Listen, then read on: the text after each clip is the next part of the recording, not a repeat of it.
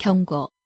본 방송은 19세 미만이 청취 시 심각한 학습 부진이 생길 수 있으니 19세 미만 청취자는 청취를 5분만 하여 주시기 바랍니다. 상스러운 영화 토크 딴지 영진공.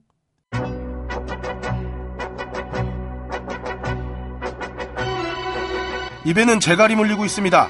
눈에는 차 한 대를 채우고 있습니다. 겁박과 감시, 곳곳에 휘날리는 새마을 깃발. 1984년은 이미 지났지만 빅시스터는 당신을 지켜보고 있습니다. 크리스마스에 솔로는 더 외롭습니다. 감시와 아청법, 단속과 불법 다운. 당신을 위로할 존재는 점점 더 당신 손을 떠나갑니다. 그래서 오늘 아부나이 영진공이 준비한 선물은 품번이 있는 삶입니다.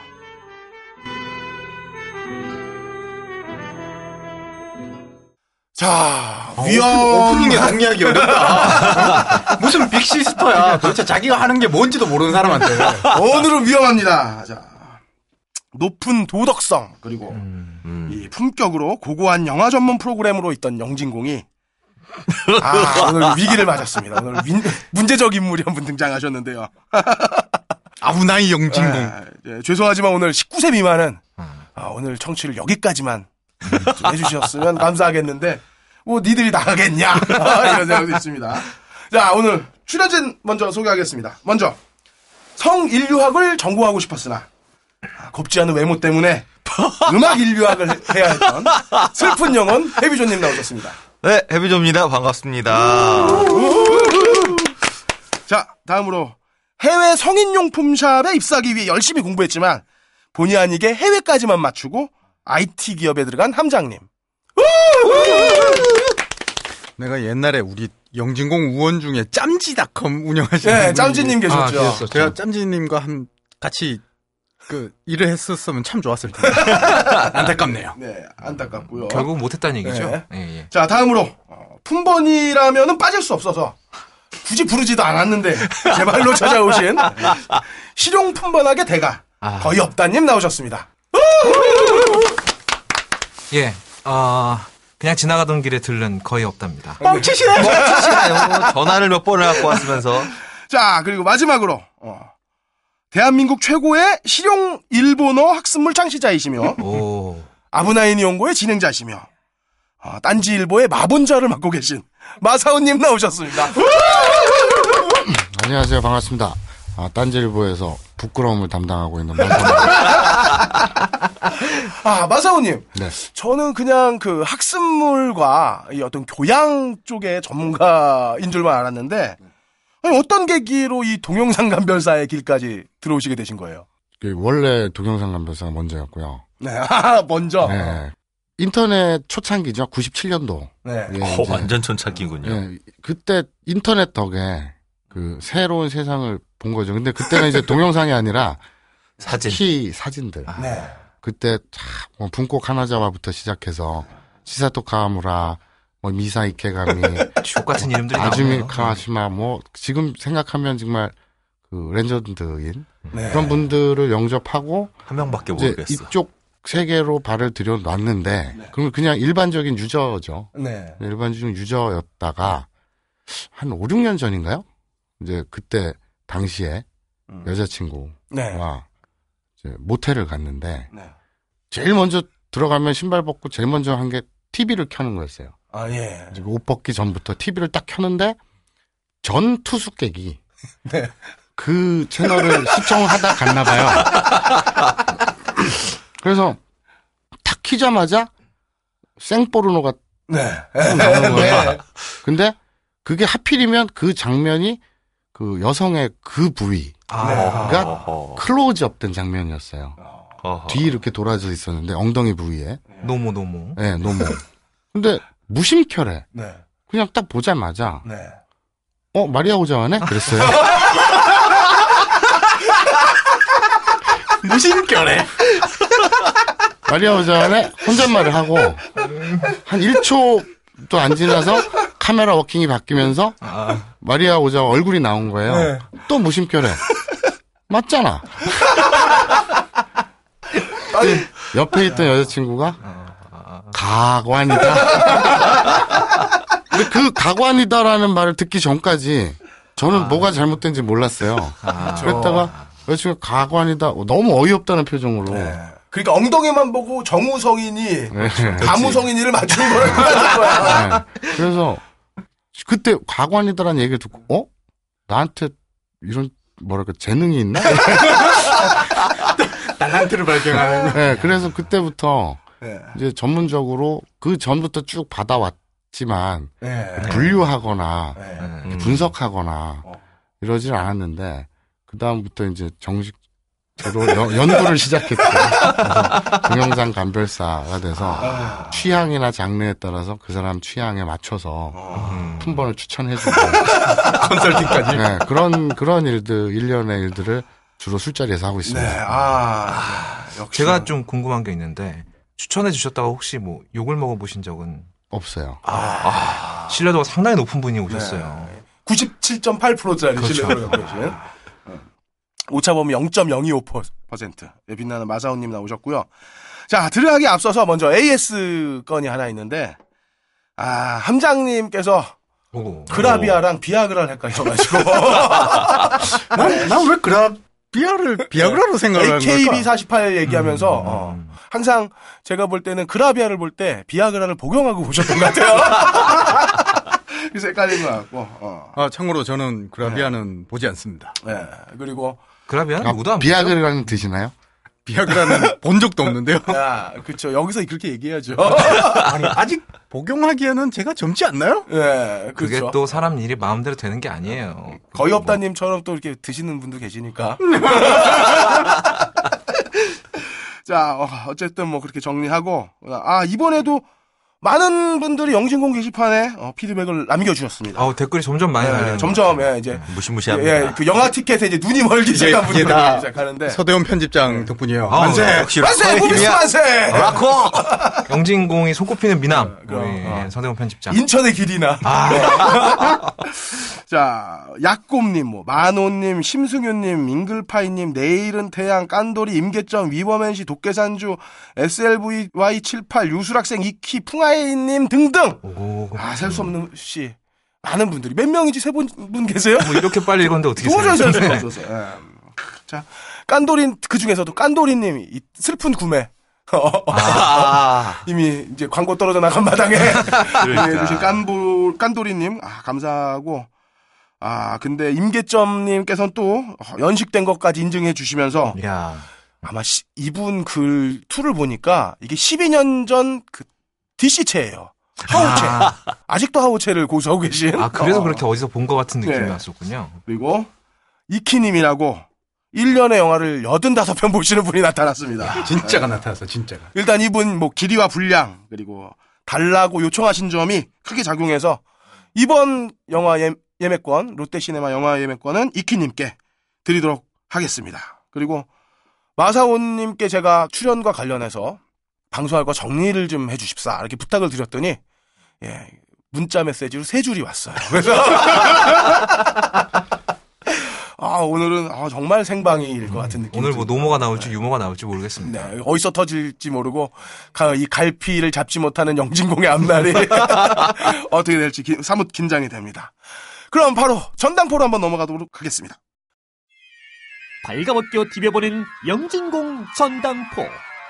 아부나이 영진공. 품번이 있는 삶. 전당포 시간입니다. 자, 마사오님. 네. 우리 들어가기에 앞서서 네. 도대체 이 품번이란 무엇인가? 네네. 정의를 한번 좀 내려주시죠. 간단하죠. 우리 휴대폰 보면 네. 자동차도 그렇고 휴대폰도 그렇고 고유 모델 넘버가 있지 않습니까? 네네. 그러니까 차대 번호라고 하죠. 그렇죠. 네. 그러니까 뭐 휴대폰 같은 경우에 SHV 00279 뭐 이런 식으로. 네. 그게 똑같이 제품의 고유 라벨이죠. 네네. 그런 건데 이제 우리가 품번 하잖아요. 네네. 실제로 일본에서는 품번이란 말을 쓰진 않는데 영어로 이제 코드거든요. 그런데 이제 찾으려면 여러 방법이 있잖아요. 배우 이름도 있고 장도 있고 또 이제 단어들 뭐 나카타시라든지 뭐 이제 이따 나오겠습니다만 여러 가지가 있는데 품번으로 찾는 게 제일 빠르고 확실해요. 품번으로 따는 게. 근데 요거 이제 오늘은 품번이 있는 삶. 네. 그러니까 제가 나름대로 생각한 오늘의 타이틀은 누벨바그를 이게 영진공이잖아요. 네. 영화 소개하고 이런 거 되니까 영화를 주로 다루니까 누벨바그를 소비하는 한국적 컨텐츠에 대한 고찰이고 나발이고 품번이 있는 삶. 그래서 줄여서 품번이 있는 삶. 근데 우리가 품번이 있는 삶을 다 원하잖아요. 근데 한번 생각해보자. 품번이 있는 삶. 저녁이 있는 삶을 상상해보자. 라고 했다면 품번이 있는 삶을 상상해보자. 라는 게 제 그 바람이고요. 그래서 이제 그렇게 추적해 들어가자면 정의서부터 방법까지. 그러니까 오늘 이 방송 들으시는 분들 아까 제가 트윗으로도 나 오늘 여기 나간다 이랬더니 품번 알 수 있냐고. 오늘 이 방송 들으면 품번 알 수 있냐고 했는데 이따 들으시면 아시겠지만 저는 여기서 오늘 품번은 거의 얘기를 안 할 거예요. 네. 거의란 얘기는 있긴 있다는 얘기인가요? 있긴 해요. 어쩔 수 없이 설명하려고 예를 들긴 할 텐데. 그렇죠. 예. 이제 노골적으로 품번을 말씀드리진 않을 거고요. 네. 그리고 오늘 제가 쭉 해드릴 내용은 우리 동네 네. 멍게 형의 말씀을 제가 전달하는 거거든요. 네. 그러니까 저는 이제 사법적 책임을 멍게 형님께 미루고. 그러니까 그분이 실존을 하기는 하는 건가요? 예, 저는 이제 이 내용을 전혀 모르고 이랬는데 읽기만 해주시는 거다. 그렇죠. 네. 그렇게 참고해 주면 좋겠습니다. 아니 그리고 사실 이게 지금 우리나라에서는 불법이라는 어떤 테두리 안에 있어서 그렇지. 그렇죠. 예, 이 에로나 포르노는 엄연한 시각적인 예술의 하위 장르 중에 하나거든요. 그러니까 이거를 예술이라고 포장할 필요는 없겠지만 하나의 문화로서 받아들이는 표현력도 반드시 필요하다고 생각을 해서. 하지만 어쨌든 현행법상 불법이잖아요. 네, 그러니까 불법은 불법이죠. 예. 멍게형의 자료를 토대로 그렇죠, 그냥 그렇죠. 읽어주시기만 하는 걸로 이 자리에 안 계시는. 그거를 꼭 좀 강조해드리고 싶고요. 네. 일단 이제 메카와 이 레베루의 차이를 먼저 아셔야 돼요. 네. 그러니까 가타카나로 뭐죠? 장은 일본식 메카, 발음인 것 같아요. 메카 하면 메카가 우리말로 메이커예요. 메이커고 레베루. 레베루는 이 레이블. 우리 수준 레벨이 아니라 그 레이블. 레이블. 힙합 레이블 같은. 보통 네. 코미디 음반 프로그램에서 레이블 레베루가 다른데 그렇죠. 뭐 이 레벨이 아니라. 그렇죠. 그러니까 그럼 메카와 레베루는 무슨 차이냐? 간단히 얘기해서 현기차와 아반떼 소나타. 도요타가 메카면 렉서스는 레이블인 거죠. 그러니까 제조사가 있고 그 안에 브랜드들이 이렇게 있는 거예요. 소기업들이. 하위 브랜드를 얘기한다. 그렇게 생각하시면 편하고요. 근데 아까도 이제 그 말씀하시는 걸 좀 들었었는데 다 다룰 수는 없어요. 불가능해요. 뭐 어떤 분이 100개 그렇죠. 되는 레이블을 정리해놨다는 너무 많더라고요. 읽기도 힘들더라고요. 100개도 넘고요. 사실은 일본의 아이우에오 이대로 대충 정리하면 좀 난다긴다 하는 이런 것만 추려도 아이디어 포켓, 러테커, 아로마, 이바디, S1, 카르마, 카와이, 키라키라, 마돈나, 밀키푸딩, 무디즈, 모모타로, 루키 등등등등. 우와, 나 이거 다 알아. 우와, 나 대단한 것 같아. 야, 시작한 지 5분 만에 커밍아웃 아니야? 아니 함장님은 저번에 제가 와서 야동 얘기할 때 자기는 무슨 얘기인지 하나도 모르겠다면서. 아니 왜 라베루로 아는 게 뭐가 문제라고? 그럼. 라벨만 받겠지. 라벨로만 받겠지. 라벨만 보고 회개한 거야? 등등의 레이블이 굉장히 라벨 불렀어라. 많다고 멍게 형이 그러더라고요. 그건 참 만나보고 싶네. 멍게라는 분은. 근데 이제 이걸 다 다룰 수는 없잖아요. 그렇죠. 그러면 그렇죠. 품번을 찾아 들어가려면 딱 우리가 이제 가장 영향 있고 센 두 가지만 알면 된다. 그러니까 우리로 치면 삼성현대. 그러니까 일본 그 메이카의 양대산맥. 네. 요 두 개에 파생된 레이블만 훑어도 60-70% 이상은 끝난다. 근데 차는 또 사실 또 대우차도 좋은데. 예. 그렇죠. 아쉽네요. 네. 근데 저희가 이제 익숙한 이름 몇 개가 빠졌는데 네. 예를 들어 뭐 도쿄핫이나 스카이하이, 레드핫, 그거 킹크펀처, 예. 노모는 뒤로 싹 따로 뺐어요. 따로 빼셨습니다. 알겠습니다. 이거 듣고 싶은 부분이 싹 들어와 있네. 네. 이제 양대산맥 중에 우선 하나를 먼저 말씀을 드리면요. 네. 멍게형에 따르면 네. 2011년 기준 매출 1위는 SOD예요. 네. 역시 SOD. 예, 이게 AV의 하버드죠. 하버드. 소프트 온 디멘스라고 해서 네. SOD인데 실제 순위 1위는 CA 그룹이거든요. 그럼 CA 그룹은 또 뭐야 이렇게 잘 모르실 거예요. 이게 왜 그러냐면 소프트 온 디맨드 그룹과 함께 성인 비디오 그룹 최대 세력 중 하나인데 원래 이름이 그 북도라 그래서 후쿠토였어요. 기업 이름이 후쿠토였는데 이게 이제 2009년 12월에 CA로 이름을 바꾸는데 아웃비전이라고도 하거든요. 네. 근데 이제 이렇게 설명하시면 다 아실 거예요. 우라츠키 동자 애니메이션 찍은데. 우라츠키 동자 하면 다들 무릎을 치시는 분들이 많을 것 같은데. 네, 우라츠키 찍은 그 애니메이션 낸 회사인데요. 지금은 어느 정도냐면 그 검색해 보시면 순위라든지 랭킹 네. 이런 걸 DMM 기준이라고 다들 표기한 걸 많이 보셨을 거예요. 네네. 아마 야동을 보시면 거의 맨 끝에 가면 DMM 해서 어쩌고 저쩌고. 광고하는 게 있죠. 광고 그죠. 나오죠. 네. 네. 그게 이제 디지털 미디어 마트의 준말인데 네. 쉽게 얘기해서 CA 산하 유통회사예요. 그러니까 꽉 잡고 있다는 얘기죠. 유통 쪽. 유통을 거의 잡고 온라인 네. 쪽 미디어 컨텐츠를 다 잡고 있다는 얘기군요. 그렇죠, 그렇죠. 그러니까 파워가 얼마나 유통을 잡으면 다 잡. 롯데가 네. 자체적으로 뭐 생산하는 건 딱히 없으면서 껌밖에 유통의 없죠, 강자니까 굉장히 껌밖에 없지. 대기업이잖아요. 그렇죠. 그냥 유통 공룡이니까. 유통이 굉장히 무서운 건데. 근데 이제 이 CA라는 그러니까 후쿠토라는 이름에서 2009년에 CA로 이름을 바꾼 혹은 아웃비전이라고 통칭하는 이 CA 그룹은 프리미엄, 이거 여기서부터 익숙한 또 네임도 많이 나옵니다. 프리미엄, 카와이, 카르마, 오페라, 마돈나, S1, 이바디, 크로스 등등 자회사 및 사내 기획팀을 갖고 있어요. 와, 이런 저것도 다 들어봤어. 레이블들을 거느리고 있는 거예요. 이게 그 마사오님이 뭐 하나 말씀하실 때마다 머릿속에서 전구가 한 개씩 켜지는 느낌이에요. 띵띵띵띵띵 이러면서 지금. 아, 그럼 이게 유통을 꽉 잡고 있다는 게, 그러니까 일본 내뿐만 아니라 해외 시장에서도 뭐 미국은 이제 공식적으로 판매가 될 테니까 해외 시장에서도 꽉 잡고 있다는 얘기가 되는 건가요? 그러니까 유통이라는 게 이제 오프보다는 물론 이제 뭐라지 대여점이나 판매점 네네. 이런 망을 갖고 있는 큰 회사도 따로 있거든요. 근데 얘들은 이제 온라인 쪽에. 그러니까 근데 요새- 오히려 더 해외 시장은 그렇죠, 더 그렇죠. 그러니까 우리나라랑 똑같이 일본도 요새 브로드밴드라 그래가지고 예전에 이제 CD나 DVD를 직접 가서 구매했다면 네네. 요새는 인터넷으로 파일로 다운받는 게 되게 활성화돼 있거든요. 완벽하게 그러니까 그 이게 저장 매체의 변화에 따라서 이 시장도 확 변해 왔거든요. 굉장히 빨리 아니, 변해왔죠. 급 떠오르는 게 그 미국 헤비메탈 밴드 테스타먼트의 노래 중에 우루츠키 도지가 있어요. 그래서 이 형님들이 어떻게 봤을까? 유통을 꽉 잡고 있다는 얘기를 듣는 순간, 아, 그럼 미국 안에서도 판매망을. 우라츠키 동자 같은 경우에는 미국에서도 그 촉수물이라는 게 네. 굉장히 특이한 문화 충격으로 다가오기 때문에 프랑스인가 어느 밴드 뮤직비디오 애니메이션도 그 촉수물을 응용해서 찍고 그랬더라고요. 최근에 네네. 보니까.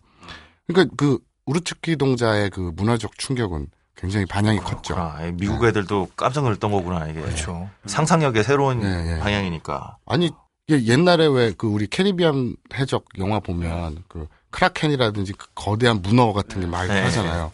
그런 것만 공포로 생각했지. 이게 오우씨. 슉슉슉슉 나요. 오우씨. 문어도 아닌 것이. 예. 뭔가 송이버섯 같은 게 슉슉슉 나요. 무섭죠. 근데 이제 이 CA 하면은 지금 다 모르시겠지만 네. 아이디어 포켓 하면은 다들 하실 분이 굉장히 많을 거예요. 할 수밖에 그리고 없죠. 어태커. 이제 이 어태커랑 아이디어 포켓 같은 경우에는 이제 나중에 인수를 한 거거든요. 독립 레이블을 CA가 인수를 했고, 그리고 또 이제 CA의 아무래도 대표 그 브랜드 하면 무디즈, S1. S1. 이 무디즈하고 S1은 뭐랄까 이거 프리미엄급의 약간 템프로 느낌이죠. 딱 정확한 비유네요. 뭐라고요? 아니 왜 상위 네. 10%라고. 그렇죠. 그런 1% 정도가 아닐까? 아니야. 이 레벨이 너무 무디즈- 많아서 한 10%. 네, 무디즈 S1이 그런 어떤 고품격으로 일대 그냥 시장을 발칵 뒤집어 놓은 게 불과 몇 년 안 됩니다. 2005년, 2006년. 지금 고품격이라는 게 모델이 이쁘다는 얘기인 거죠? 아니 총체적으로요. 총체적으로 품질까지. 그러니까 이게 어떻게 결국엔 발전했냐면은 60년대 후반, 중후반에 VTR이 발명이 되고 그다음에 이제 보급이 본격적으로 시작된 게 80년대거든요. VTR이 뭐예요? VCR? 아니야. VCR이라고 얘기하죠. 보통 통칭. 그러니까 비디오 80년대 데크? 와서 80년대 80년대 와서 VCR로 변화하긴 했는데 그 전에 이제 TR로 얘기를 했었고 그다음에 VCR로 변화를 해서 비디오 테이프 레코더가 카세트 레코더 VCR. 카세트 레코더로 이름이 바뀌어서 80년대에 들어오면서 본격적으로 이 장르가 옛날에는 에로 영화랑 AV는 좀 나뉘어져 있었거든. AV라는 장르가 VCR의 보급을 통해 가지고 하나가 생겨나기 시작을 한 거고 90년대 들어오면서 이제 저장 매체가 CD, DVD로 바뀌면서 CD, DVD로 유통이 완전 넘어갔고 이제 21세기 들어서는 본격적으로 이제 온라인 컨텐츠로서. 네. 그러니까 조금 보충을 하자면 그러니까 70년대 말에 그 핑크 무비라는 게 네네네. 생겨났고 한국서도 80년대 요즘 핑크 영화제 그렇죠. 가끔 하잖아요. 그리고 우리나라도 똑같이 옛날에 에마 부인 시리즈라든지 네네. 뭐 쭉 있지 않습니까? 어우동이라든지 그렇죠. 뭐 그 네네. 이장호 감독 같은 거장도 다 찍은 그런 거잖아요. 무릎과 무릎 사이. 네. 그런 게 그냥 핑크 무비였고 이제 80년대 중반까지는 그냥 그렇게 가다가 네. 이제 이 사실 지금 말씀하신 게 저장 매체의 변화와 함께 또 이제 시장의 변화도 있었지만 수위, 소위 말하는 이 모자이크 전쟁, 그리고 심의, 와의 전쟁도 있고 한 원인이에요. 그러면서 이제 시장이 하나 독립되고 이제 경제 불안까지 겹치면서 이제 돈벌이에 나서고 근데 지금 저장 매체도 그러니까 여러 요소가 있는데 제 생각에는 저장 매체에는 시장의 다변화를 촉진했고 그리고 그 조건을 배양시킨 건 불황이었고 그래서 기술도 발달했고 여러 가지 요건이 결합돼서 좋은 세상이 온 것. 예? 그러니까 이것도 다 일본의 거품 경제와 그렇죠. 다 맞물려 시기적으로 딱 그 맞물리네요, 그렇죠. 정말. 특히 이제 90년대로 일본 같은 경우엔 넘어가게 되면은 이전에는 이제 뭐 일종의 배우 그리고 80년대만 하더라도 이 장르에 대한 사람들이 안 들어오려는 경향이 강해가지고 왜 취업 안 되는 북해도 사람이나 뭐 제일동포 이런 제일동포 많았다고 하더라고요. 많은 그런 이제 직업을 갖기 어려운 사람들이 막 들어오는 이런 시장이었거든. 근데 이게 90년대 넘어오면서 아주 메가히트한 텔레비전 프로그램이 있어요. 그 짱구에도 나오는데 길라메시 나이트. 예.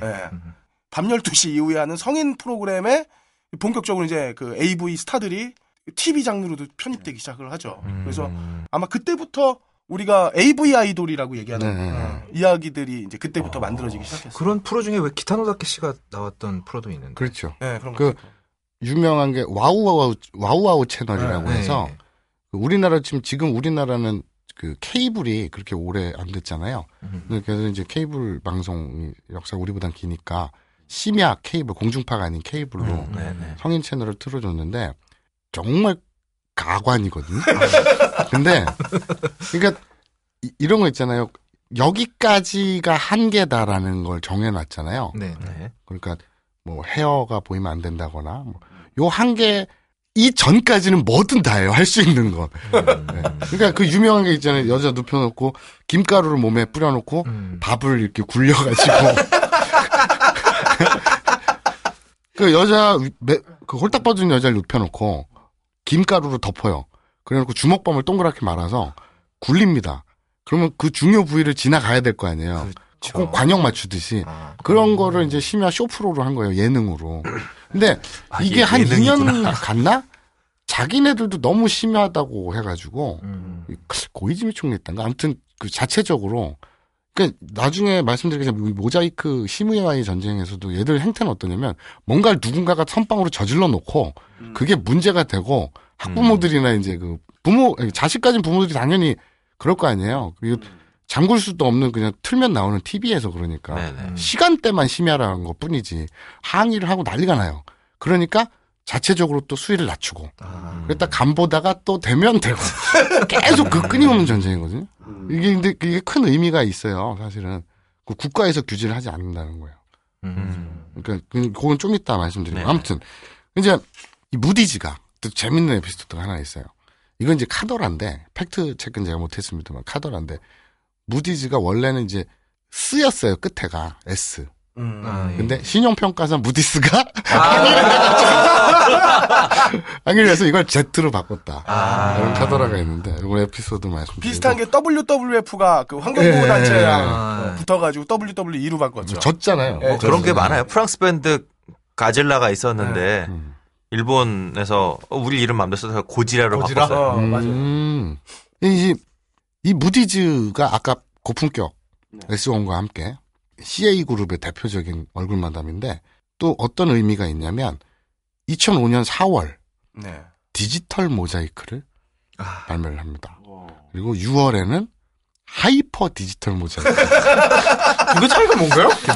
뭐 어떻게 다른가요? 도트가 작아져요. 모자이크의 이 도트가 작아지는구나. 네. 그럼 무디즈의 대표 품번은 뭐냐? MIDD, MIGD, MIRD 등등이 있습니다.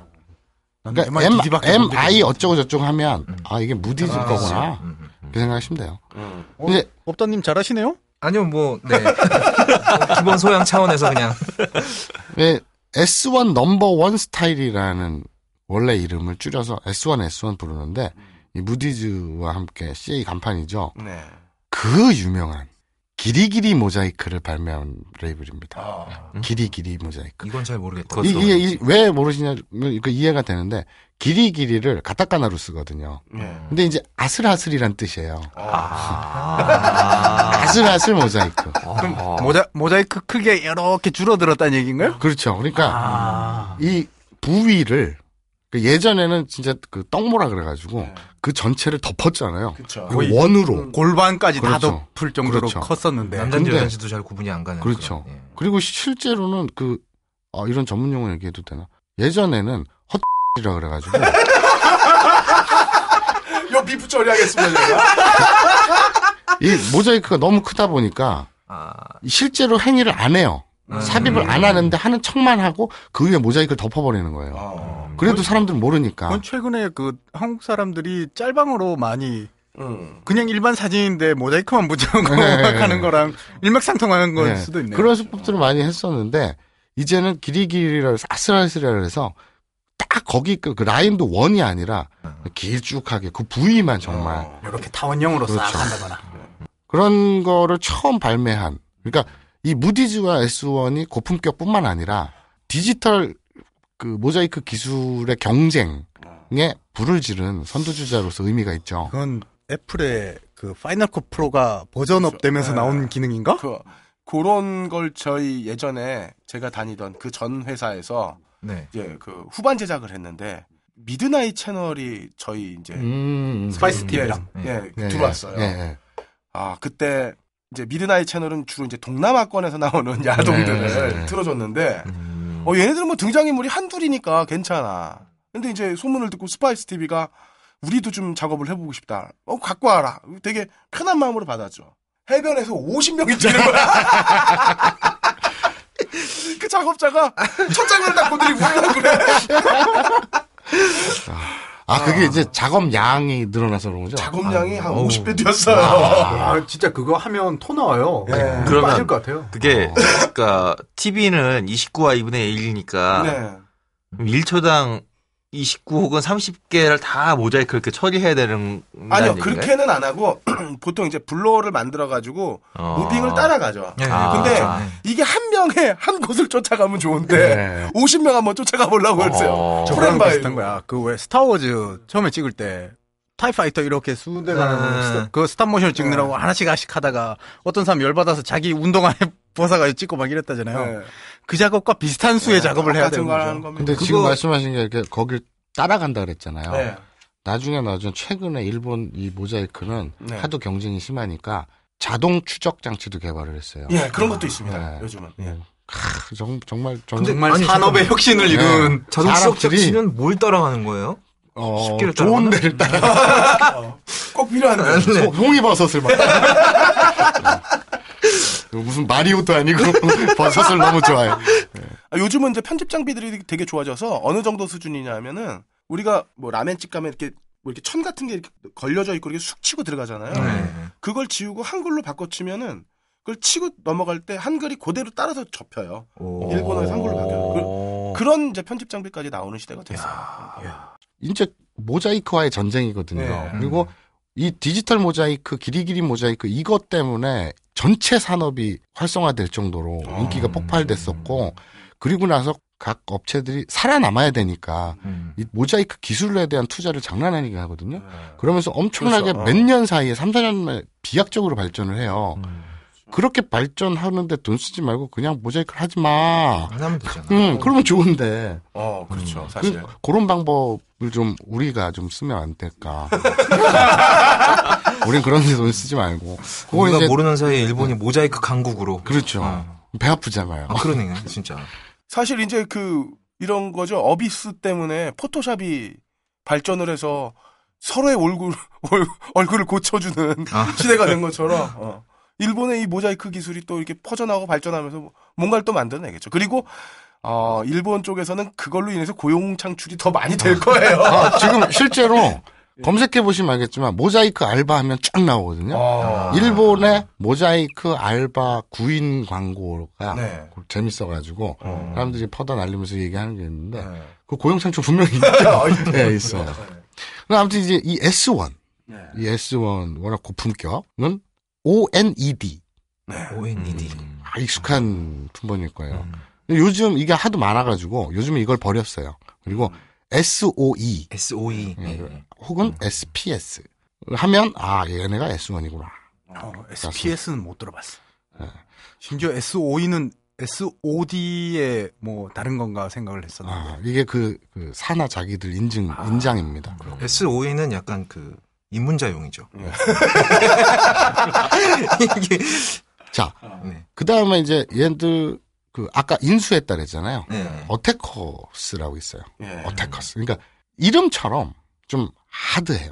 저는 이런 애들이 좋아요. 이렇게. 전 선호하지 않는 브랜드. 이름을 들으면 바로 뭔지 감이 오는 애들 있잖아요. 그러니까 그 말씀 잘하셨는데 제가 레이블도 이제 자료조사하느라고 쭉 보는데 저도 몰랐던 그렇죠. 굉장히 노골적인 타이틀을 달고 있어요. 저도 몇 개 봤어요. OPPAI로 오빠이. 이게 가슴이란 뜻이거든요. 그러니까 대놓고 그냥 이게 회사 이름이에요. 그러니까 회사 이름이 오빠의 젖이에요. 그러니까 명함 들으면서 전 젖에 다니고 있습니다. 이상하잖아요. 그리고 또 오카즈라고 해갖고 이건 반찬이거든요. 자기네 광고 카피가 오늘 반찬은 이것으로 이러거든요. 그러니까 되게 재밌는 자기네 간판도 많고 댓글 중에 이런 거구나. 오늘은 이거다. 네, 그렇죠. 이 어태커 하면 딴 거 필요 없고 이게 능욕을 테마로 한 이 드라마성이 강한 작품들이잖아요. 능욕이 뭐예요? 네? 능욕이라 하면 여성에게 모멸감이나 수치심을 주는. 근데 확 오지 않나요? 느낌이? 능욕하면 막 불쾌하고 막. 그러니까 뭔가 기분이 나쁠 거라는 그렇죠. 한자의 그 느낌이 아니까. 근데 능욕이란 말이 한국말에 없는 말 같은데도 하도 많이 이렇게 한국말로 능멸 그거에 그렇죠. 능멸이 우리말인데. 이거 AS 안 할 겁니다. 근데 어쨌거나 이 어태커의 대표 시리즈 하면 누가 뭐래도 오토노메노마에 대 오카사레떼라고 있어요. 그러면 여러분들 일본어 모르시는 분들은 모르겠지만 품번이 아니라 카바샷을 한번 떠올려 보시면 이 아비부자 있잖아요. 그리고 눈목자 그리고 범할 범자. 요 정도 한자만 아시면 됩니다. 참고로 아비부는 남편을 뜻하는 거예요. 그렇죠. 그러니까 오토노메노마에 대 오카사레떼. 그러니까 이 오카스가 범하다는 뜻이거든요. 이제 5단 활용 타동사 하면 사례로 하면 오카사레로 하면 범해지다. 범함 당하다. 주로 이제 남편이 사업을 망하면서 시작을 하는 빚쟁이들이 그렇죠. 찾아오면서 근데 키는 그거예요. 아까 눈목자 있잖아요. 네. 남편 눈 여기 요 세 한자어 아비부자, 눈목자, 범할 범자 요 세 개만 알면 어태커 시리즈구나. 그러니까 남편 눈앞에서 범해져. 이 시리즈가 유명하죠. 대표적이죠. 이 어태커 대표 품번은 RBD. 그리고 이제 샤크라는 인증이 있거든요. 인장. 그것 때문에 SHKD. 그리고 슈퍼 스페셜 인장이 있기 때문에 SSPD. 그리고 자바쿠라는 뜻의 JBD. 요것들이 이제 어태커 대표 품번인데. 난 불쾌해. 정말 말 그대로 능욕이라는 것 자체가 되게 불쾌한데. 자, 이제 능력에서 헤어나오시면 돼요. 이제 빨리 이 늪에서 벗어나게 해주세요. 예, 알겠습니다. 이게 있잖아. 정말 모르는 사람이 들으면은 이거 되게 학술적인 얘기야. 요번에 옥스퍼드 대학에서 발견한 새로운 분자 기호가 막 이런 얘기. 라고 우겨도 딱히 이상하지 않은. 원래는 아이디어 포켓이 어태커 산하였어요. 그렇죠. 근데 어태커는 좀 강하잖아요. 세고. 네. 그러니까 좀 순화되고 프리미엄급의 고급을 지향하는 새로운 거를 만들었는데 그게 아이디어 포켓이었거든요. 근데 이제 잘 되다가 CA에 둘 다 인수가 돼버린 거예요. 그래서 이제 직영이 됐는데 이 아이디어 포켓이 아까 무디즈 S1만큼이나 아주 이게 기특한 레이블입니다. 요즘 뭐 거의 대세 그렇죠. 레이블이죠. 그러니까 포켓. 초기에는 엔젤 시리즈가 껐고요. 그다음에 정말 천사야. 지금도 훌륭한 것이 이제 DC라고 해서 디지털 채널, 디지털 채널이라고 이렇게 써 있는 게 있어요. 그리고 전 개인적으로 이게 디지털 채널보다 이게 더 좋은데 퍼스트 임프레션. 마사오님 개인적으로 하면 안 되고. 멍게형. 멍게형이다. 멍게형이야. 이놈의 멍게형. 멍게형이 더 좋아. 순간 빙의 돼가지고. 자, 예, 조심해 주시고요. 신인 데뷔 전문 레이블. 네. 이 야, 퍼스트 이것도 모르고 임프레션이 들으면 참 신인 데뷔. 정말 아무 이상 없는 단어잖아요. 뭐 이거 뭐 슈퍼스타 K 같은 그렇죠. 등용문처럼 이 신인 데뷔 전문 레이블이 퍼스트 임프레션이거든요. 이제 이 아이디어 포켓 품번은 IPTD IPTD 혹은 IPZ. 그리고 그래서 처음 봤을 때 무슨 IPTV를 잘못 생각했나 뭐 이 생각도. 네. 그리고 이 디지털 채널 DC의 품번은 SUPD. 디지털인데 왜 D로 시작 안 하네요? 네. SU? 뭐지? SUPD 이렇게 갑니다. 슈퍼 유니크? 그리고 이 CA의 또 수많은 레이블들 중에 제가 번개형. 자, 멍게형. 멍게예요? 번개예요. 멍게형. 네. 네, 멍게형이 또 굉장히 아끼는 그 레이블인데 카와이라고 있어요. 카와이 제 친구도 되게 좋아해요. 네, KAWAII 레이블인데 요 카와이는 카와이가 네. 뭐 귀엽다. 귀엽다는 그 일본어 아니? 그렇죠. 네. 일본어 그 자체예요. 그냥 이게 카와이. 근데 그 멀쩡한 일본어를 오염시켰어. 근데 그 일본에서 우리는 예쁘다라고 그러잖아요. 근데 일본에서는 여자들한테 예쁘다는 말 거의 안 써요. 귀엽다라고. 키레이라는 말은 되게 좀 나이 들어 보이는 말이고 그냥 그 미팅 나갈 때 이뻐? 이뻐? 이러잖아요. 그럴 때 카와이 하냐고 물어봐요. 그리고 봤을 때 이쁘다 이런 걸 카와이라고 해요. 근데 귀엽다 예쁘다를 같이 쓰거든요. 그 카와이란 말로. KAWAII인데 품번이 그래서 KAWD예요. 이게 굉장히 찾기 쉬운 레이블이거든요. 네. 여러분은 고품격 화학 방송 아부나이 영진공과 함께하고 계십니다. 그리고 이제 요건 좀 특징 있는 레이블인데요. 이게 시각적이 아니라 청각으로 듣는 방송이라서 좀 아쉽긴 한데 자기 고유의 그 레이블 인장이 있는데 한자로 이렇게 써요. 그래가지고 다메이케 고로라는 유명한 감독이 있어요. 그래가지고 이 양반이 유명한 게 미숙녀 장르를 창시했어요. 미숙녀요? 그러니까 우리말로 치면 미씨예요. 아줌마죠, 아줌마. 카와이보다 한 단계 위에 계신 그렇죠. 분들이시죠. 그러니까 이 미숙녀라는 한자 자체가 이제 미씨라는 그렇죠, 거죠. 그렇죠. 그러니까 미숙녀 하면 이제 우리 뉘앙스는 뭐라 그래야 되나? 그러니까 그냥 우리가 미씨 하는 거 있잖아요. 그런데 요걸 예쁜 이제 미씨 되겠죠, 뭐. 그 밀프를 생각하시면 돼요, 그냥. 미씨보다 밀프가 더 낫겠네요. 밀프의 일본어가 미숙녀거든요. 미숙녀인데 이 장르의 개척자예요. 이 다메이케 고로라는 감독님이. 근데 이 양반이 이 CA 그룹에 있으면서 만들었던 창시했던 레이블이 마돈나입니다. 마돈나 하니까 이제 이해가 되네. 지금 밀프네. 제가 그 맞은편에 마주보고 있잖아요. 그래서 어떻게 하다 보니까 거의 없다님을 보면서 얘기했는데 마돈나입니다 하는 순간 정말 표정이 정구가 맞죠? 그렇구나. 정구가 맞죠? 이제 이해했어. 밀프가 맞고요.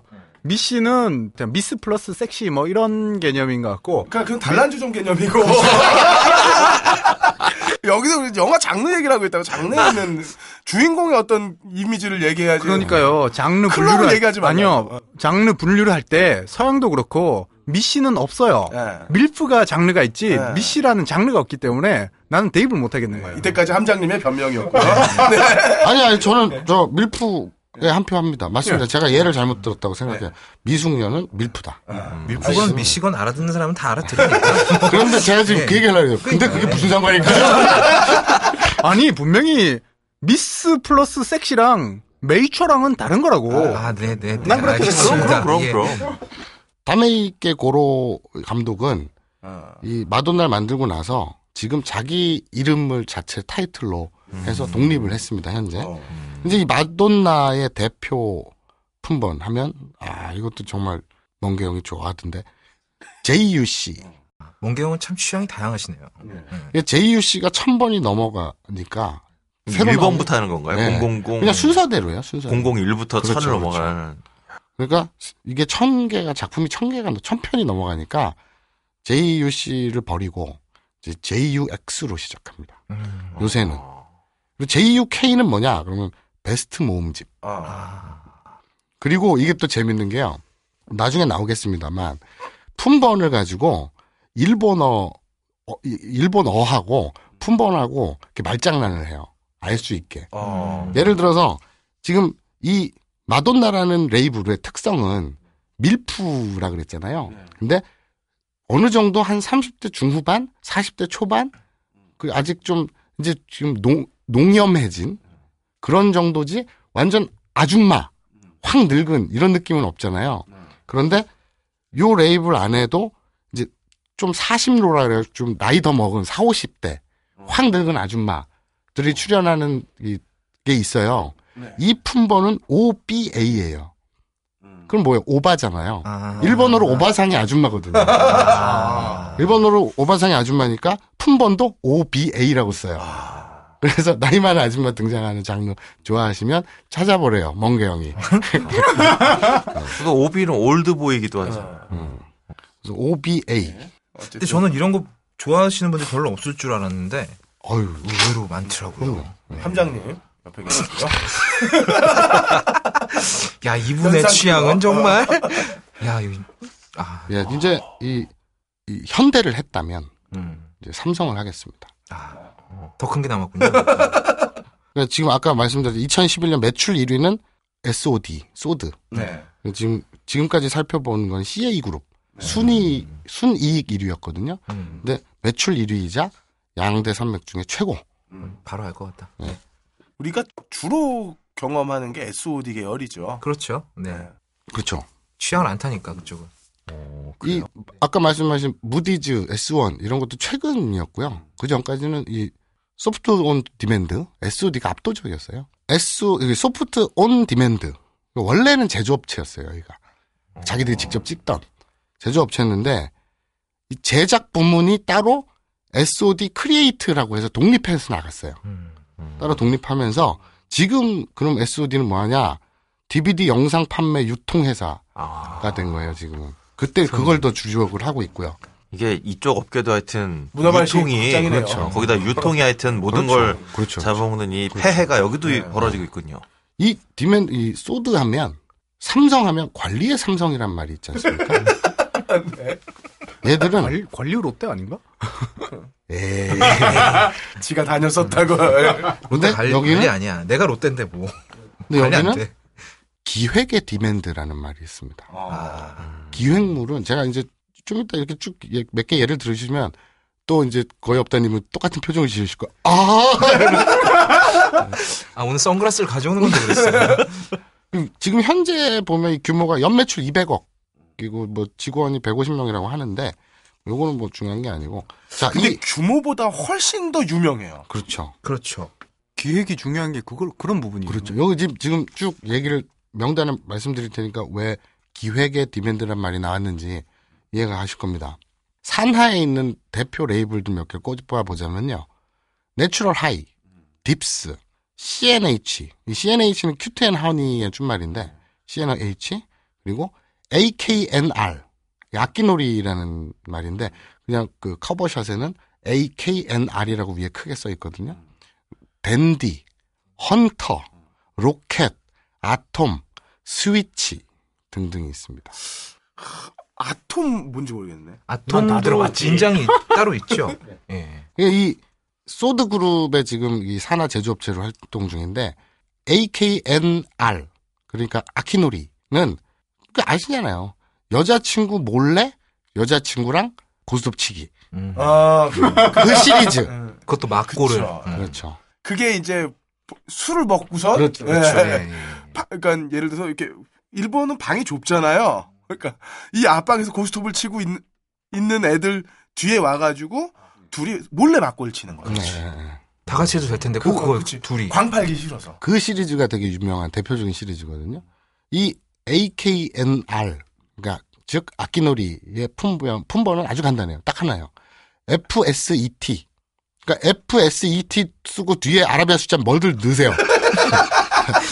뭐 주민번호 앞자리 같은 거 한번 넣어보시면 되겠네요. 네. 그리고 이 댄디하고 헌터, 스위치 이 세 개는 그냥 기획물 그 자체예요. 뭐 그렇죠. 기획물도 너무 많은데 아무튼 그냥 그 굉장히 다양한 스토리에 목을 맨 기획에 의한 기획물이라는 게 그러니까 그 어떤 종류의 내러티브를 쭉 가지고 있는 그렇죠, 그 안에서의 그 내러티브를 갖고선 계속 변주해 나가는 거죠. 뭐 2층 침대가 있는데 동생이 위에서 자고 있고 언니가 남자친구랑 데려와서 밑에서 막고를 치니까 자다가 깬 여동생이 들고 나도 고스톱 치고 싶어 미치겠네 뭐 이런 내용들 이라든지 언니가 뻑을 싸는 거야. 그렇죠.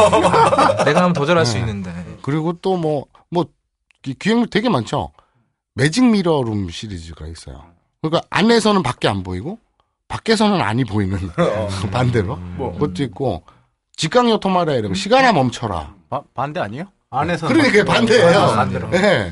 그러니까 밖에서 보는데 안에서 못 본다. 그러니까 그러니까 촬영 당하는 쪽은 맘 놓고 하는데 밖에서는 하고 경악을 하는 뭐 그런 거죠. 그런 것도 있고. 이게 그 연출된 상황으로 되는 건가요? 다 연출이에요. 다 100%. 연출이죠. 그렇죠? 100% 연출이에요.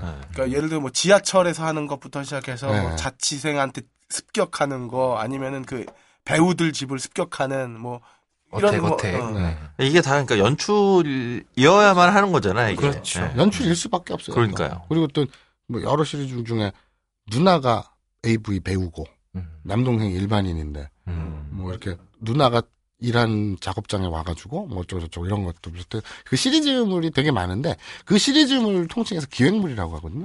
이 댄디, 헌터, 스위치 얘들은 그냥 기획 하나로 먹고 사는 애들이에요. 이 기획 하나로 먹고 산다는 게 하나의 컨셉을 만들어내면 예. 그렇죠. 그걸 쭉 계속해서 배우만 바뀌어서 근데 이제 변주한다는 물론 거. 그 하나의 시리즈만 있는 게 아니라 그 안에 굉장히 다양한 시리즈들이 있죠. 이게 저는 사실은 무디즈나 아이디어 포켓이나 되게 고품격의 뭐 예쁜 그 배우 전속으로 쓰고 거액의 계약금 주고 땡겨오고 서로 뺏고 뺏기고 장난 아니거든요. 이거보다는 정말 피와 땀, 프로의 숨결. 이 기획자들이 얼마나 머리를 쥐어뜯으면 그 창작의 고통. 그거는 저는 이 새 레이블을 보면서 느껴요. 사실 영화 만들 때도 마찬가지잖아요. 네. 네. 좋은 배우 많이 나오는 것도 중요하지만 그렇죠. 그렇지. 머리를 보려는 것도 중요하죠. 최근에 스즈무라 아이리가 되게 어필을 하는 이유 중에 하나가 뭐냐면은 이 남자친구 컨셉으로 가잖아요. 그러면서 거기서 이제 이 차 안에서 이렇게 담소하는 게 한 30분 걸린단 말이에요. 그렇죠. 수줍은 대화. 뭐 밥 먹고 놀이공원에서 이렇게 관람 열차 타고 여기서 이제 위로를 받는 거야. 젊은 영혼들이. 하지만 껄림은 거기서보다 아니요. 근데 위로를 그게 받으시겠지. 굉장히 중요해. 무슨 차이냐면 대부분 일어를 못 하잖아요, 우리는. 그러면 이제 그렇죠. FF를 써서 보잖아요. 네네. 그런데 일어를 하면 지금 말씀하신 것처럼 스토리 그 대화 이런 게 되게 재밌어요.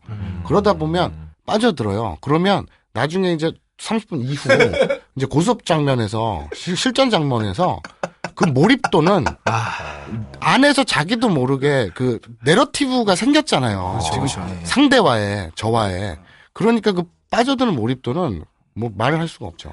게임이 안 되죠. 그게 바로 기획의 힘이야. 여기서 하나 좀 말씀드리고 싶은 게 최근에 그 동영상 자막 포맷 중에 ASS라는 자막 포맷이 생겼어요. 대단하게 생겼더라고요. 거의 예능처럼 자막이 나오는 그런 자막 포맷인데 만들기가 상당히 까다롭죠. 요거를 제가 DA 중에 있습니다. 그 DA 중에 ASS 자막 포맷이 있는 걸 꼭 한번 찾아보시면은 이때까지 느꼈던 어떠한 경험보다 충격적인 경험을 하실 수 있을 테니까. 이게 432 이런 거하고 이제 결이 다른. 그렇죠. 완전 SMI와 결이 다른 자막. 그거 딱 정말 프로의 자막. 처음 보는 순간에 그 생각났어요. 그 무한도전에서 정준하가 노래를 부르면 콧소리 낸다 그래서 글자가 막 코 속에서 나오잖아요. 야, 이거를 여기다가 이런 느낌을 줄 수 있구나. 그 여자가 쓰리고 피박 당할 때 그 비명 소리가 그렇죠. 가가가가 이렇게 나오는데 놀랍습니다, 아주. 저는 아직 못 봤지만 상상만 해도 정말 꼭 찾아보시길 아니, 바랍니다. 이게 그게 보통 이제 FA 시리즈 보면 이제 히라가나로 아 써가지고 이렇게 빠바방 뜨는 게 그런 느낌이라는 얘기인 거죠. 그렇죠. 이 기획은 제가 우리 멍게 형이 되게 아끼기도 하지만 이 품번도 굉장히 간단해요. 그러니까 아까 그 AKNR 악기놀이의 품번은 FSET 하나밖에 없다 그랬잖아요. 이 댄디는 그냥 댄디예요. 품번이 DANDY. 참 댄디해. 진짜 댄디하네. 그리고 헌터는 HUNT. 헌트. 그리고 스위치는 SW는 끝입니다. 그리고 이 소드 같은 경우 그 SOD에서 최고봉은 아무래도 소드 에이스가 있어요. 에이스예요, 에이스.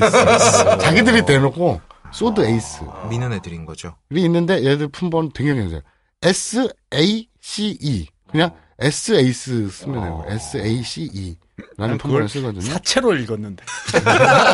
그렇게 되네요. 요거는 이제 그 독립한 건데, 그 위탁하고 있는 건데, 좀 특별해서. 제가 꼽아봤는데, 도그마라고 있습니다. 도그마. 그러니까 위탁이라는 건 유통을 위탁한다는 네, 판매를 거죠? 위탁하고 있는. 네네. 그러니까 2001년 4월에 그 토지로라는 감독이 2001년 4월에 실제로는 SOD 출자를 받아가지고 자기가 설립을 한 거예요. 그러니까 어떻게 보면 SOD 거죠. 뒤쪽으로 보면 이쪽 세계에 우리로 치면은 봉준호급이라고 볼 수 있죠. 네. 이 토지로 감독이 그 SOD 출자로 설립을 했다가 불과 1년 거래하고 거래 중지로 계약을 안 해요. 그리고 나서 아까 그 라이벌 CA 아웃비전 CA에 판매 위탁을 합니다. 그쪽하고 붙은 거예요. 근데 얘들이 CA하고 이 역사가 되는데 오늘 시간상 그런 건 다 얘기 못 하는데 CA하고 SOD하고 예전에 그 배우들하고 배우들이 문제가 아니라 배우들은 원래 이쪽도 갔다 저쪽도 갔다 전속으로 하잖아요. 네네. 팀을 뺏긴 적이 있어요. 기획팀 자체를 한 명 스카우트한 게 아니라 뭐 감독 한 명 누구 뭐 다 데려가 한 게 아니라 그 팀 자체를 그냥. 데려가 버려가지고 상도위에 어긋나는 일인데. 그래갖고 이 둘이 엄청 왼수지간이거든요. 뭐 그런 사연도 있는데 그거는 뭐 너무 길게. 근데 아무튼 이 도그마 하면 품번은 뭐 그냥 아주 단촐해요. DDT. DDT. 네, DDT, DDK, 소독약도 아니고 DDB 뭐 이래요. 앞에 DD가 붙습니다. 근데 해충을 박멸해야 특징은 돼. 도그마의 특징 하면 그냥 딴 거 없어요. 세다. 정말 근데- 레알 하드코어. 근데 이게 중요한 건 세다라는 게 중요한 방점이 찍히면 안 되고요. A급을 갖다 놓고 가져와서 세게 찍어요. A급을 데려다가 세게 찍어버려요. 여기서 망가지는 A급 배우들이 여럿 있죠. 여럿 있어. 그 중에 이제 미즈나 레이라고 있거든요. 이 처녀가 노숙자들한테 굉장히 잘해주는 처녀예요. 천사죠. 그쵸? 근데 예. 이 노숙자들의 천사라고? 그럼요. 이 미즈나 레이 같은 경우에는 토지로 감독이 직접 아니 비데리움 쪽에 나중에 나오겠습니까? 그러니까 왜 정파에 멀쩡히 잘 나가는 애가 왜 여기서 이런 걸 찍지라고 할 정도로 그냥 미즈나 레이 그 A급을 저 개인 우리 멍게형 스타일 되게 좋다 그러는데 미즈나 레이 멀쩡한 애를 데려다가 망가뜨려 놓은 걸 보면 내가 볼 때마다 진짜 내가 땅을 치고 이가 갈려갖고 정말 감사합니다. 감사한데. 그러니까 쉽게 해석하면 전지현을 네. 부잣집 식모로 두는 네. 캐스팅을 하는 거죠. 근데 이런 캐스팅에 왜 응할까요, 배우가? 근데 그거는 저도 의문인데 그 좀 막장 계열이라 그래서 좀 특화된 게 있어요. 근데 이 배우 미즈나 레이 같은 경우는 정말 의문이에요, 진짜. 어떤 스캔들이라든지 우리 그런 거 있잖아요. 어떤 여배우가 마약하거나 뭐 어쩌고저쩌고 하면 잠깐 잠수 탔다가 누드 화보집 찍고 그렇죠, 다시 그렇죠. 부활하고 이런 식이 네네네. 있잖아요. 에로에서 부활하죠. 뭐 그런 식으로 얘들도 그런 흔한데 이 그냥 배우는 자기가 그럴 게 자진해서 없다는 그렇게 거죠. 가버린 거예요.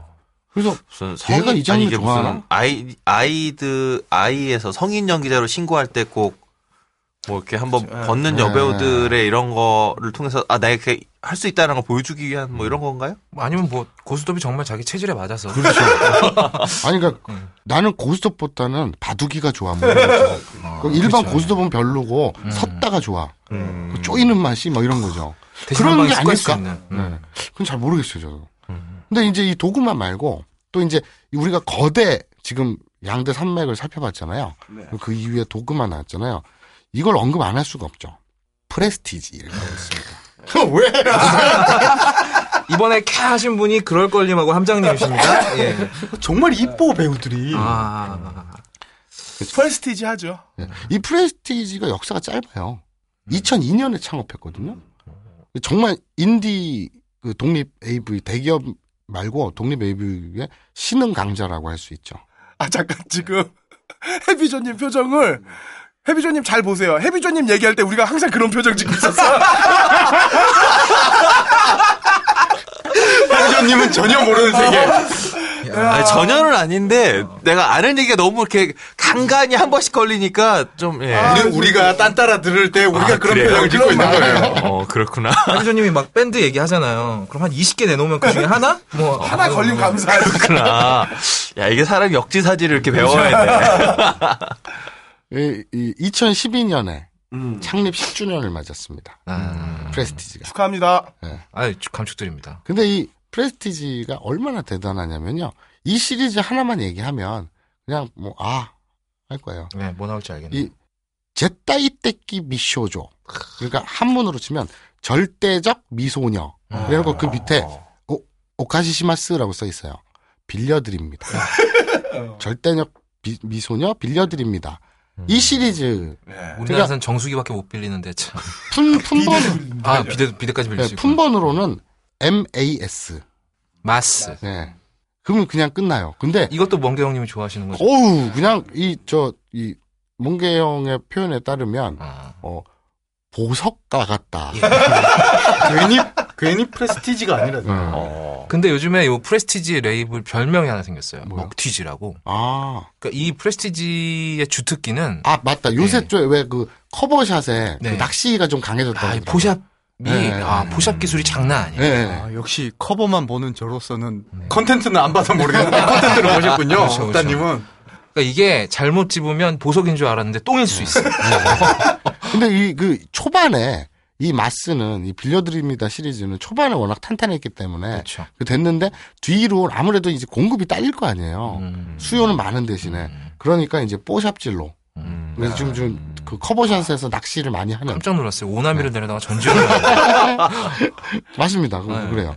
그럼 이거 하나로 끝나느냐? 그러니까 주로 1박 2일 온천 여행 시리즈인 ABS가 있고요. 그리고 이 시리즈 참 좋은데 데이지 시리즈가 있어요. DAISY 데이지 시리즈인데 이 품번은 그냥 데이입니다. DAY 품번을. 그리고 소인이라고 해가지고요. 한자 소인이라고 치면 시로토라고 읽거든요. 시로토는 아마추어라는 뜻이에요. 그러니까 S급 소인이라고 쓴 거 보실 거예요. SQ 시로토라고 해서 그러니까 S급 아마추어. 전 그 S급 일반인 뭐 그런 느낌으로 읽었는데. 그게 맞아요. 아마추어라는 뜻이거든요. 근데 사실은 다 배우예요. 실제 그 아마추어가 아니라 실제 배우인데 어쨌든 아마추어를 데려다가 일반인을 데려다 그러면 큰일 나죠. 네. 그 시로토 그러니까 일반 여대생 컨셉의 품번은 EDD.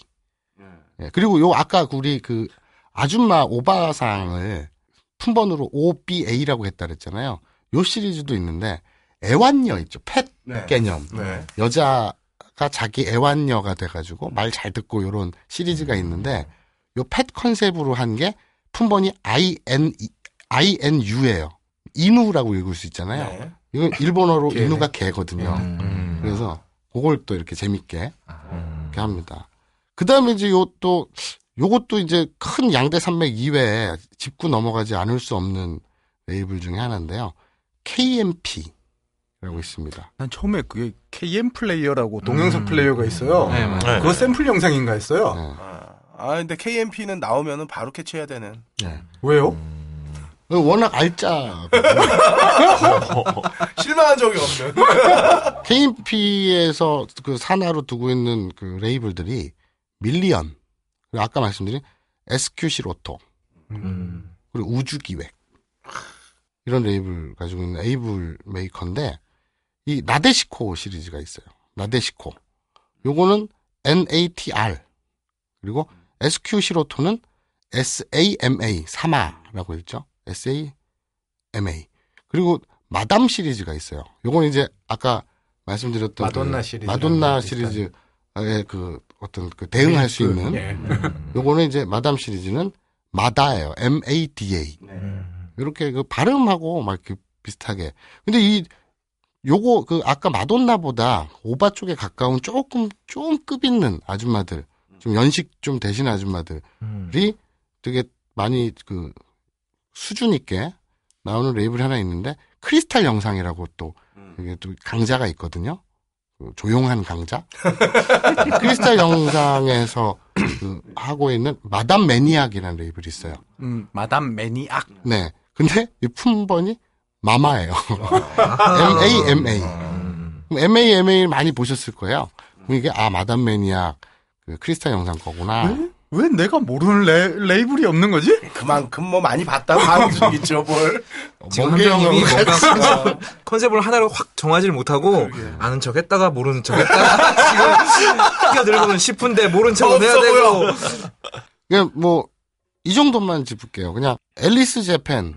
너무 유명하죠. 앨리스 재팬으로 유명한 JHV 그리고 맥스 A, 쿠키, TMA, 드림 티켓, HMP, 모모따로 뭐 이런 이 엄청난 옛날에 한때 정말 잘 나갔고 시대를 풍조. 요새는 좀 기가 죽은 이런 것들도 많고요.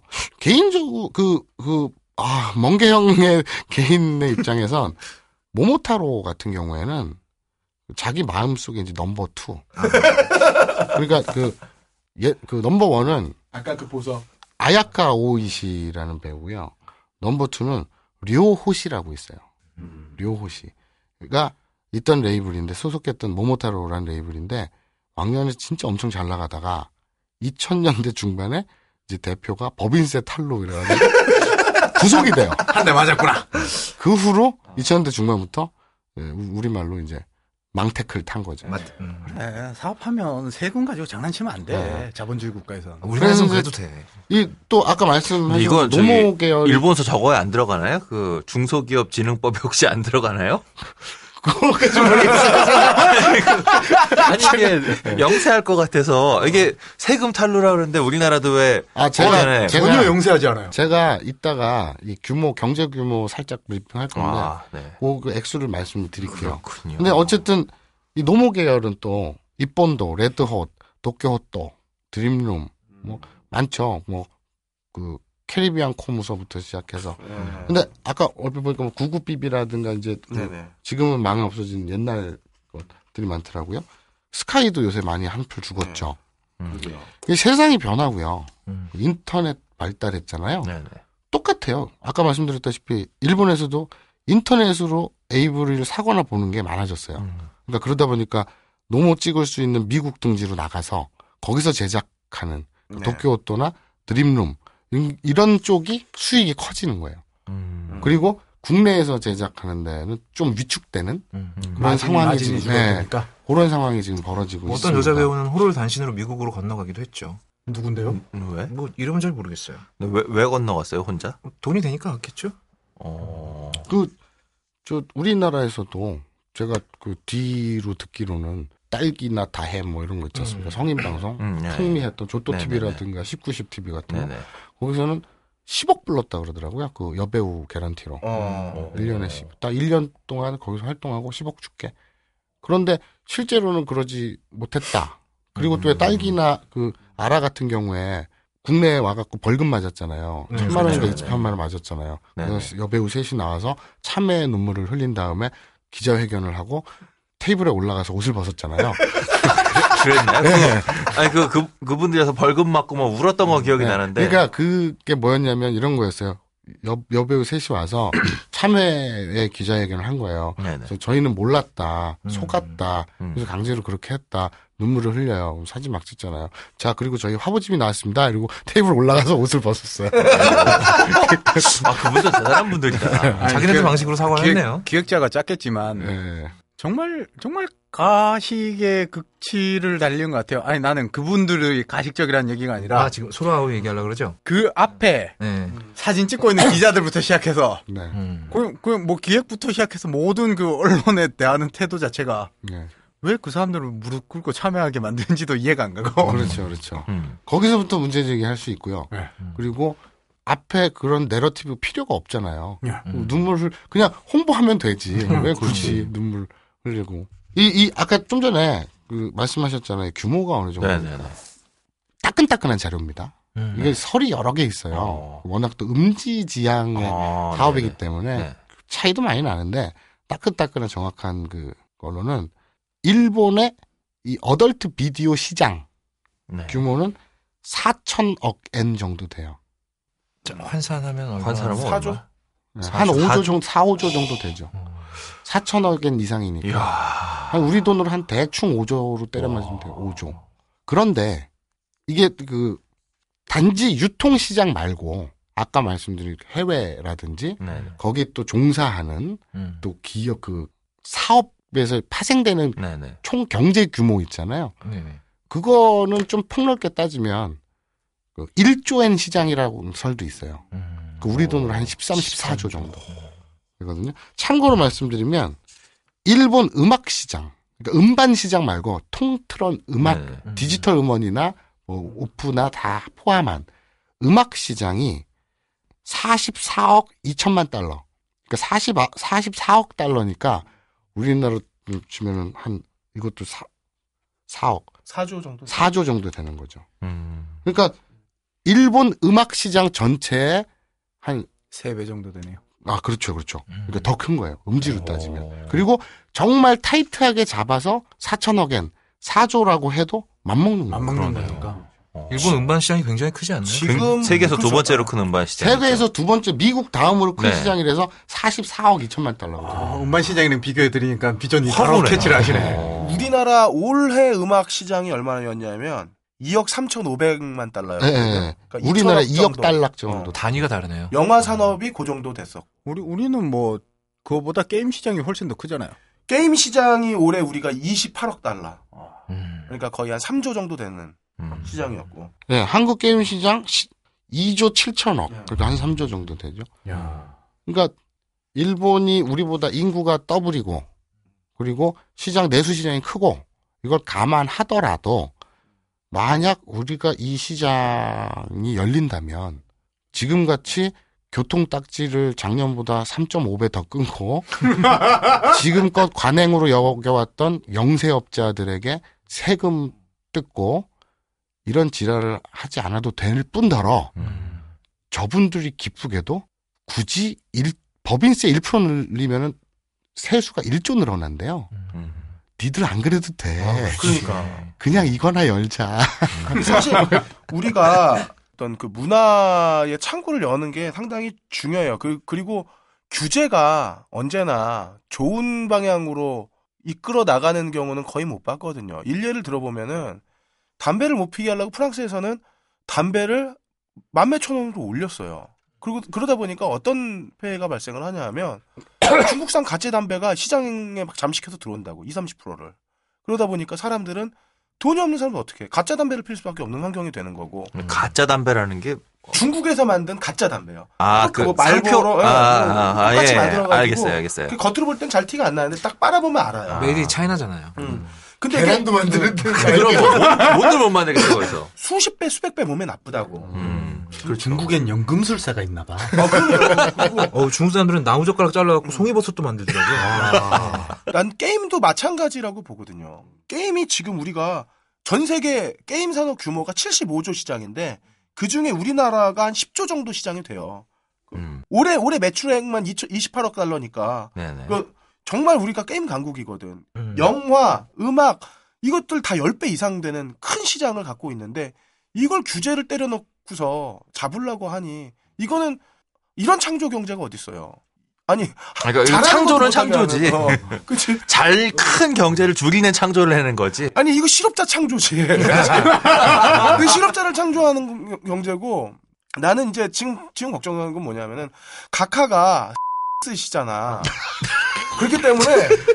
즐거웠습니다. 전 이만. 그건 모르는 거예요? 아니, 더 위험한 거 같아. 모르고 여보세요, 각하를. 확실합니다. 야. 미혼이신데 안 하셨을 거 아니야. 그렇기 때문에 당연히 미혼이면 안 하는 거죠. 이 시장에 대한 이해가 없을 거라고. 미혼인데 안 한다는 거는 도대체 누구의 각하 관점에서요. 각하 관점에서. 그리고 즐거웠습니다. 우리가 이런 부분에 대해서는 사실 우리가 긴 시간을 갖고 진지하게 설득할 필요가 있다고 생각을 해요. 앉혀놓고 여보세요. 시각자를 좀 대통령님. 보여드리면서 이렇게. 아니 이렇게 생각을 해봅시다.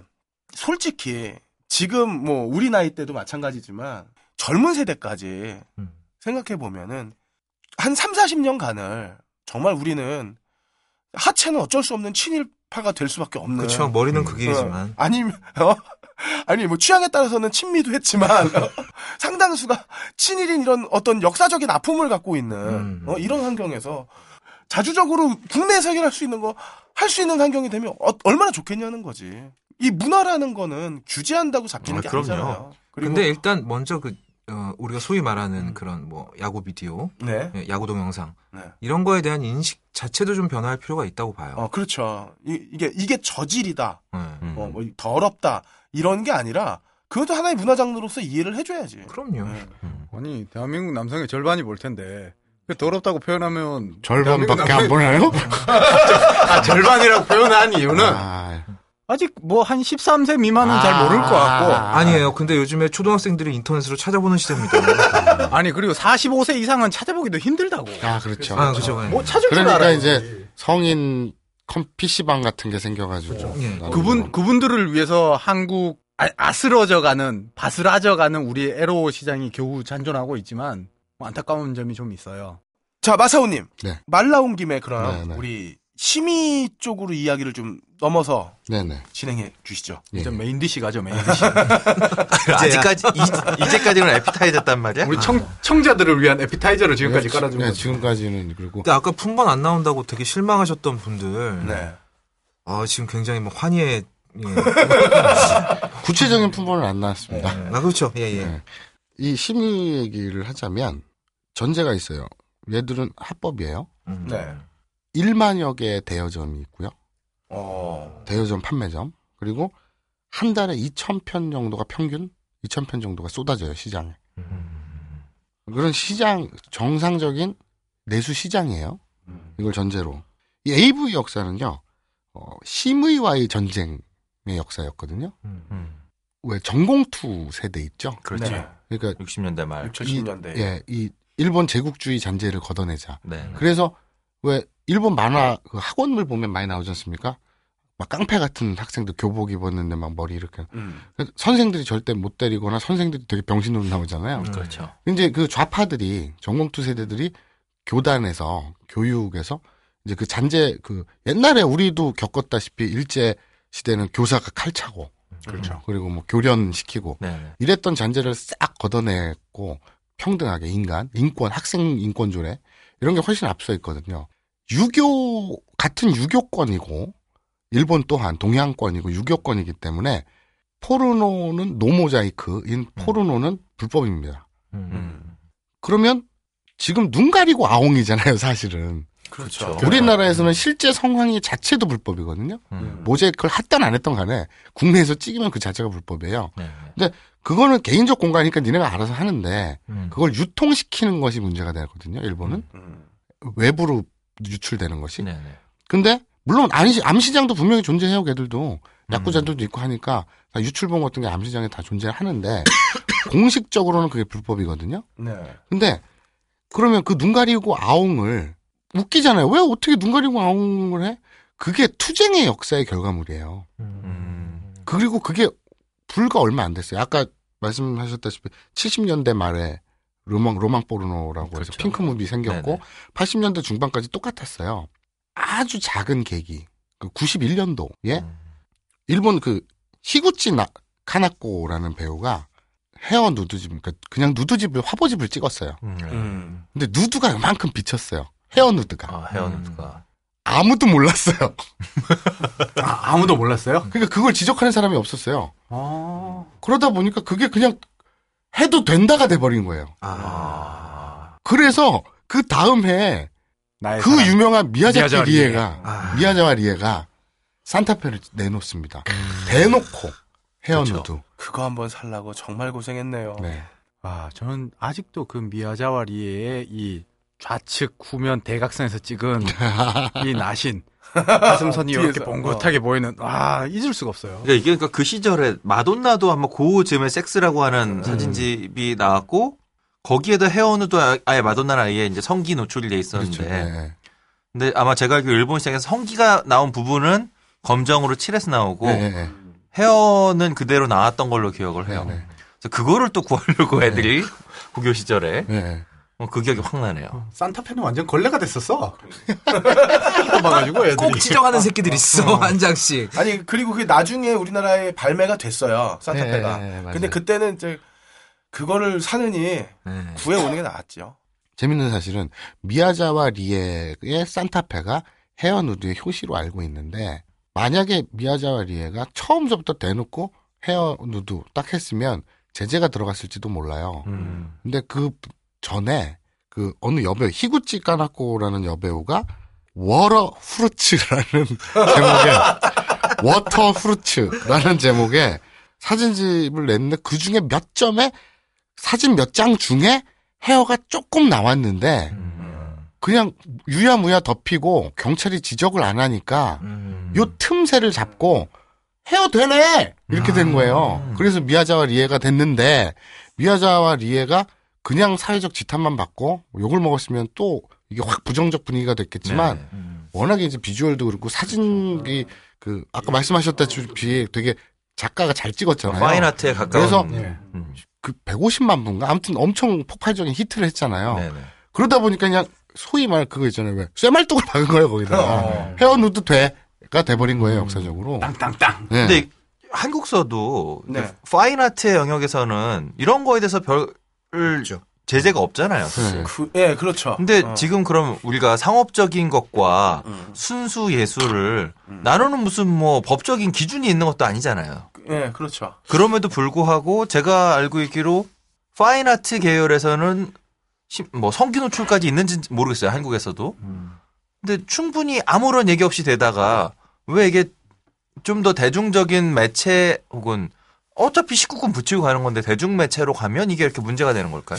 심의위원들이 보고 흥분을 하면 네. 안 되는 것 같아요. 그 재밌는 에피소드가 있어요. 제가 그래도 왕년에 만화가 출신이었기 때문에 그쪽을 아는데 아청법 이전 시사 만화가 아니셨어요? 아니 그냥 만화 신문 연재하고 뭐 이랬던 근데 그 아청법 이전에 청보법 사태 때 청소년 보호법 사태 때 그 이두호 선생님이라든지 이현세 선생님이라든지 네네. 한번 싹 잡혀갔죠. 난리가 났었죠. 그렇죠. 그 천국의 신화에서 이게 팩트인지 안 된지 모르는데 그쪽 바닥에서 만화판에서 들리는 소문에 그랬어요. 신문 기사였던 걸로 기억하는데 제가 팩트 체크 해보진 않았기 때문에 그런 적이 있다라고 정확히 말씀 못 드리겠습니다만 이현세 선생은 그 천국의 신화를 두 부를 냈죠.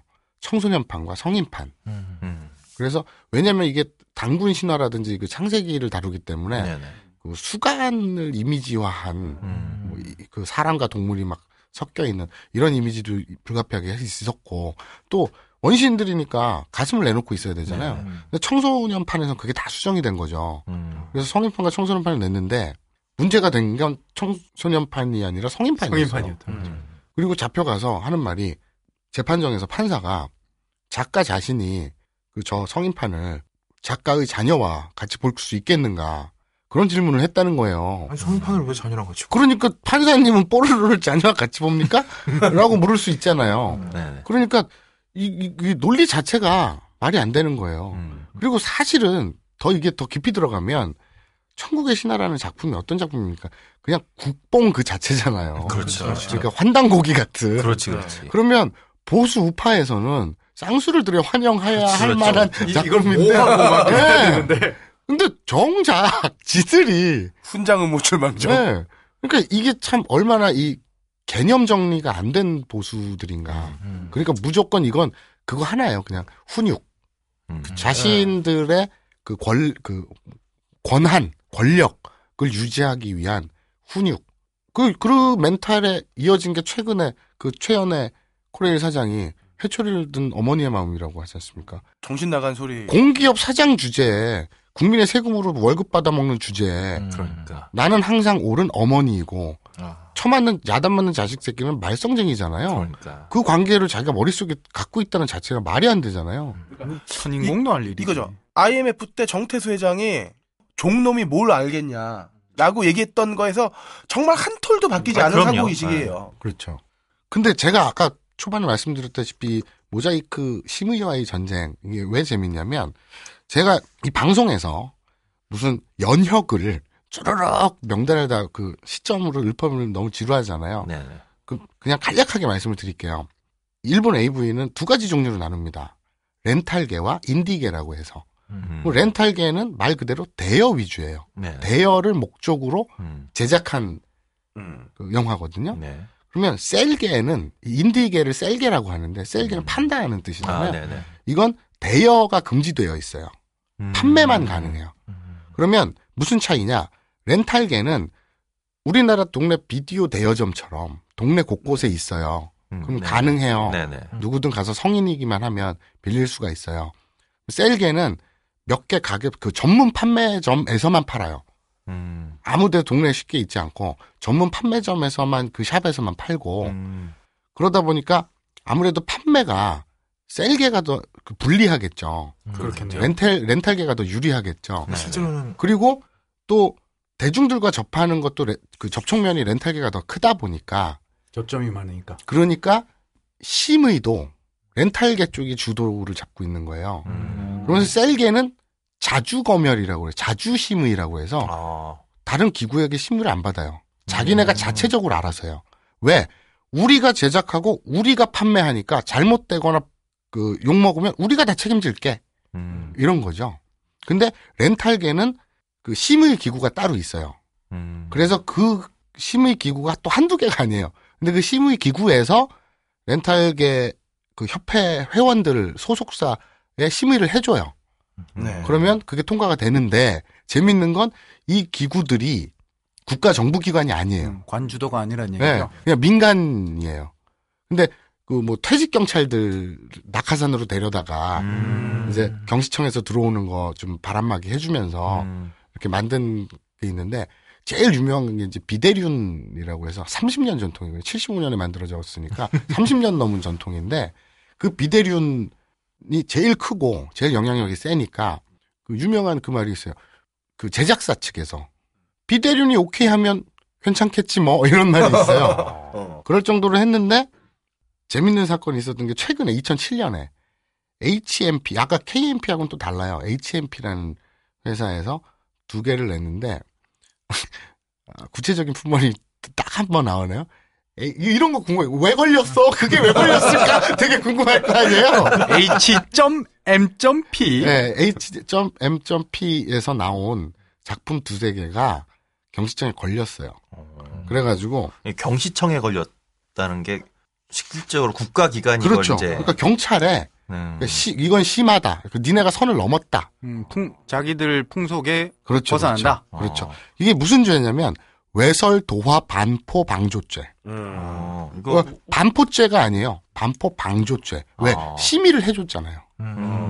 그러니까 책임은 니들한테 있다.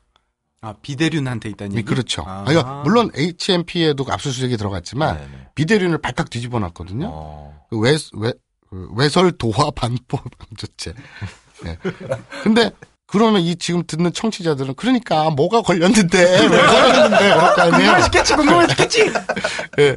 나나오토네라는 배우가 출연한 HRDB 00465 그리고 인기 검색어 올라가는 거 아니야 이거? 실시간 검색 올라가겠다 이거. 아이 다케우치가 출연한 HRDV 00467 요런 게 한 두세 작품이 걸렸어요. 문제작이네요. 네. 그거 좀 구하기 힘들어요. 나는 갖고 있지만, 멍게는 갖고 있지만. 아무튼. 근데 이게 웃긴 게 뭐냐면요. 2007년에 이 사단이 났는데, 모자이크 기준에 도달하지 못했다라는 건데, 실제로 보잖아요? 본 적은 없습니다만, 실제로 보면, 이게 왜? 이래요. 정말 이 기준이 들쭉날쭉해요. 그리고 이게 재밌는 게 뭐냐면, 렌탈계에서 이런 비대륜이나 이런 데서 치고 들어올까봐 네네. 경시청에 들어올까봐 자체적으로 심의를 빡세게 했어요. 이제까지. 네네. 그러다 보니까 최근에 무슨 일이 벌어졌냐면 아까 그 인디계라고 해서 셀계 네네. 애들은 자기네가 자체 검열하잖아요. 네네. 그러면서 기술력으로 밀어서 모자이크를 자꾸 줄이는 추세를 하고 모자이크 네. 전쟁이 일어났다 그랬잖아요. 네네. 그러다 보니까 이쪽 비대륜, 그러니까 비대륜뿐만 아니라 그 굉장히 많거든요. 렌탈 쪽의 심의기구들. 뭐 소후륜, 그 VSIC 그리고 그 유명한 제자 JEJA 말해도 그 일본 윤리심사협회 뭐 이런 그 표지에 도장 찍혀 있는 JEJA가 제일 처음 시작할 때 오픈할 때 JEJA 그게 일본 윤리심사협회라는 거고요. 컴퓨터 소프트웨어 윤리기구라고 해서 줄여서 소후륜이라고도 하고 뭐 비주얼 소프트 콘텐츠 산업 공동조합 요새 되게 얘들이 힘이 센데 VSIC라고 해요. 근데 아무튼 이런 것들이 되게 빡세게 심의를 하면 그 심의 통과 못하면 더 모자이크 늘려야 되고 이래야 되잖아요. 네네. 그럼 안 팔리겠죠. 그렇겠죠. 그러면 오히려 주도권이 인디계로 넘어가 버리는 거예요. 렌탈계가 아니라. 그러면 어떤 일이 벌어지냐면 렌탈계 소속사에서 그 회원사에서 탈퇴를 해버려요. 그래서 비대륜에서 빠져나가서 다른 소속사들이 지들끼리 또 만든 게 이 그 소후련이니 VSIC니 이런 게 자꾸 그렇게 빠져나가서 지들끼리 만든 니네가 너무 심하니까 이렇게 돼버리는 거예요. 심의기구의 춘추전국 시대군요. 네. 아니, 이런 것도 사실 바람직한 게 어떤 그 자율적인 기구 내에서 자율적인 정화를 해나가는 이런 다양한 방법들도 상당히 우리로서는 쫓아가야 돼. 그러니까 제가 말씀드리고 바로 그거예요. 왜 얘들은 민간 기구잖아요. 그렇죠. 이 얘기를 쭉 얘기하다 보면서 우리는 너무 익숙한데 얘들은 그 반대 지점에서 익숙한 큰 모순이 하나 있어요. 차이점이. 검열은 위헌이에요. 그러니까 우리나라는 검열은 위헌이라는 전제가 없어요. 그러니까 정부에서 검열을 하고 뭐 제한 등급 어쩌고 저쩌고 뭐 빠져나갈 구멍을 이렇게 하고 하잖아요. 네네. 그게 너무 당연한 거예요, 우리는. 그렇죠. 근데 얘들은 국가에서 검열하는 건 위헌인 거예요. 그러니까 국가에선 검열하지 않아요. 표현의 자유니까. 그렇죠. 다 대신 우리도 헌법에 표현의 자유가 있잖아. 그러니까. 근데 일본에서는 국가가 나서서 검열은 못 해요. 단 이 미풍양속이나 유고권이기 때문에 그 사회적 합의로 이건 불법 이렇게 외설 그 도화 이런 건 불법 이런 건 정해놨잖아요. 네네. 여기 들어오지만 않으면 돼라는 기준이잖아요. 그렇죠. 그렇다면 국가에서는 검열 안 해요? 그럼 자기네들이 자체적으로 하는 거예요. 그래서 민간 자체적으로 하는데 시장성도 있고 뭐 상황이 있고 막 이러니까 자꾸 또 그 분화가 되고 지금 말씀하신 것처럼 경쟁이 되고 그러면서 도전도 받았다가 또 응수도 됐다가 수사도 받았다가 깨졌다가 막 이러거든요. 그 2007년 최근에 비대륜이 발칵 뒤집혔던 사건 1년 후에 결정 어떻게 됐냐. 그냥 유야무야 간판만 바꾸고 다시 유야무야 됐어요. 그리고 이제 세력이 예전보다 많이 죽었죠. 그 전통의 그 권위가 있었는데 네네네. 왜 비대륜이 그랬냐면은 옛날에 그 8, 90년대 한 번 크게 국가에서 단속을 한 적이 있어요. 그래갖고 많은 영세 그 레이블들이 작살이 났거든요. 근데 비대륜 울타리에 있던 레이블들은 다 살아남았어요. 그때서부터 이 비대륜이 권위를 갖기 시작했거든요. 그러니까 그래서 자율적 심의기구가 하나 있음으로 인해서 그렇죠. 국가 권력이나 이런 그 횡포가 벌어졌을 때 우린 자율적으로 이미 심의를 하고 있다. 그렇죠. 그러니까 심의라기보다 자율적으로 우리는 이걸 자체 규제를 하고 자체 있다. 규제를 하고 있다. 네. 그래서 이 비대륜이 그때 권위가 생겨서 비대륜이 오케이면 우리는 괜찮겠지 뭐라는 말이 되고 그것이 권위가 됐는데 그것이 계속 아까 말씀드린 그 셀계에 밀리니까 이 심의를 빡세게 하면 셀계에서 또 간을 보잖아요. 아까처럼 그 우리 회원우도 얘기한 것처럼 여기까지 안 돼? 여기까지는 돼? 여기까지 돼? 막 이러다 보니까 저쪽으로 손님 다 뺏기니까 회원 자꾸 탈퇴하고 하니까 비대륜에서 좀 널널하게 열어준 거예요. 그랬다가 그 사단이 난 거거든요. 2007년에. 그랬다가 지금 또 다시 이제 그 간판 다시 갈고 그렇게 안정적으로 가고는 있는데 그 춘추 전국 시대죠. 많이 혼란스럽고. 근데 제가 드리고 싶었던 말씀은 그거 하나예요. 우리는 너무 당연한 상식이 쟤들한테는 반대의 의미에서 너무 당연한 상식이었다. 검열은 위헌이다라는 전제가. 이거 정말 임팩트 있는 단어. 검열은 위헌이라는 생각을 해야 되는데 맞아요. 정부는 무조건 이거 검열해야 돼요라고 얘기 나오는 것 자체가 되게 웃긴 거지. 아까 전에 제가 1984를 인용을 했는데. 빅시스터? 빅시스터라고 인용을 자기가 했는데. 뭐 하는지도 모르는 빅시스터? 사실 제일 중요한 건 뭐냐면은 그거야말로 전체주의거든. 국가가 개개인을 통제하고 표현을 막고 그 다음에 어떻게 해라라고 지시하는 거는 정말 전체주의 사회 같은 거라고. 단어를 수정하고 싶어요. 국가가 아니라 정부가. 그래, 정부가. 국가는 저예요. 그래, 알았어. 정부가. 왜 자유민주주의를 그렇게 부르짖는 대한민국이 왜 자꾸 전체주의 국가 시스템으로 회귀하려고 하느냐. 왜 우리 팀은 민주화하지 않는다는데 왜 그래요? 시크릿 새 앨범 냈나요, 새 앨범? 새 앨범 벌써 망했어요. 그래요. 어쨌든 그렇습니다. 자, 한번 마무리 해주시죠. 제가 이걸 아까 말씀드렸지만 연혁을 굳이 무슨 일본 영상 소프트 제작 윤리기구 재판위원회 발족을 하고 또 뭐 어려운 얘기 막 하는 건 필요가 없을 것 같고요. 그냥 요거 몇 가지 그냥 S1에서 신개념의 모자이크 방식을 발표해서 대박을 쳤고요. 네. 그리고 무디즈가 또 이제 한층 더 세밀한 하이퍼 디지털 모자이크 개발했고요.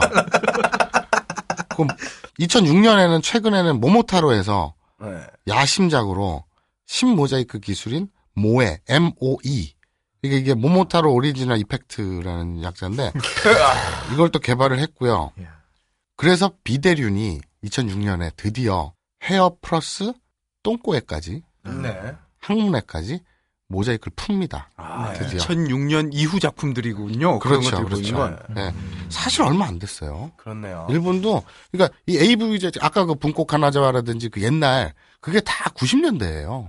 90년대 AV 배우들이. 그러니까 셀리 요시노라든지 뭐 마도카 오자와라든지 그 기라성 같은 배우들은 우리 마치 그런 느낌이에요. 가요 하면 뭐 신승훈의 뭐 이힐립의 보이지 않는 사람인가? 뭐 그런 거든지 그 김건모의 그 주옥 같은 노래 이런 것들을 그 이전에 아무튼 되게 좋은 노래들이 많잖아요. 근데 요새는 보면은 잘 모르겠어요. 저는 그냥 오래가는 노래가 없더라고요. 근데 그 문화처럼 일본의 그 지금 말씀드린 이 배우들은 정말 저는 평생 가지고 가는 배우들이죠. 그런데 멍게형이 예? 제가 뭐라 그랬죠? 아이고 참 우리 멍게형이 평생 가지고 간다 그러더라고요. 근데 요새 나오는 배우들은 좀 뭐랄까 그 정도 임팩트도 좀 없고 너무 많이 다양화돼서 그런지 몰라도 그런데 그게 이제 산업이라는 게 흘러가는 구조 아니겠습니까? 그 흐름일 것이고. 근데 저는 검열이 됐던 심의가 표현의 자유가 됐던 뭐가 됐던 일본에서 하는 눈 가리고 아옹의 자유조차 우리는 왜 같은 사람 인간으로서 우리는 왜 못 누리고 사나. 그래서 그 진주희의 역수입 사건 있잖아요. 진주희라고 93년도 에마 부인 구탄에 나와서 데뷔했고 뭐 보카치오 93인가 그리고 또 40+1 뭐 이런 영화판에 있다가 에로 배우로 완전히 전향을 해서 여러 에로 그 비디오에 출연을 했다가 한복 입고 넘어갔죠. 네, 그러다가 일본에 가가지고 엄하게 이렇게 생겼는데 자기가 인터뷰 그 중앙일보인가 어디 인터뷰에서 주장하기로는 뭐 야쿠자한테 협박받아갖고 이렇게 했다고 하는데 글쎄요. 그건 뭐 제가 영상을 봤을 때는 뭐 만약에 협박받았는데 그 정도 연기력이라면 정말 연기력이 대단하다고요. 다시 빨리 컴백해서 뭐 좋은 연기 좀 펼쳐줬으면 좋겠고요. 그리고 무엇보다도 그런 역수입, 역수출 이런 거 말고 우리가 우리 거 좀 누려서 아까 말씀하신 것처럼 그 친일파 말고 저는 배우들 보면서 그래요. 재밌는 게 제가 일본에 있을 때 재밌는 에피소드 하나 말씀드릴게요. 우리 왜 돌아다니다 보면 명함에 그 찌라시 명함 있잖아요. 출장 마사지 이러고 휴대폰 번호 이렇게 적혀 있는 명함 길가를 막 부러지니까 차 와이퍼에 이렇게 꼽혀 있잖아요. 그 보면은 100% 다 일본 모델들, 일본 배우들이잖아요. 그렇죠. 뭐 그라비아라든지 그 AV 배우들이잖아요. 제가 도쿄에 있을 때 집에 우편함에 뭐 전단지가 꼽혀 있어 이렇게 뽑아보니까 그게 그 출장 마사지 걔들도 불법이기 때문에 이렇게 우리나라처럼 찌라시를 뿌리는데 그 보면은 야리따이 뭐 하고 싶어 막 이렇게 막 써 있는데 거기 배우들이 다 한국 배우들이에요. 여자들 사진이 한국 배우들이에요. 막 김희선, 네, 김혜수 막 진짜 웃겼어요. 쌤쌤이다 씨. 근데 양국이 서로 교환하고 있어. 예, 걔들이 최지우는 너무 유명하니까 안 쓰고 예쁜데 몰라야 되잖아요. 그렇죠.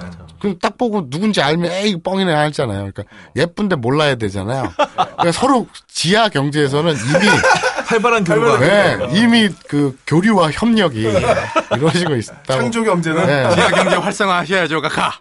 그래서 저는 그거 보면서 빨리 하루빨리 국산화가 되고 아까 그 산업 세수 확보 법인세 1% 벌벌 떨잖아요. 그 1조가 문제가 아니에요. 4조 시장이 열리는 거니까. 그렇죠.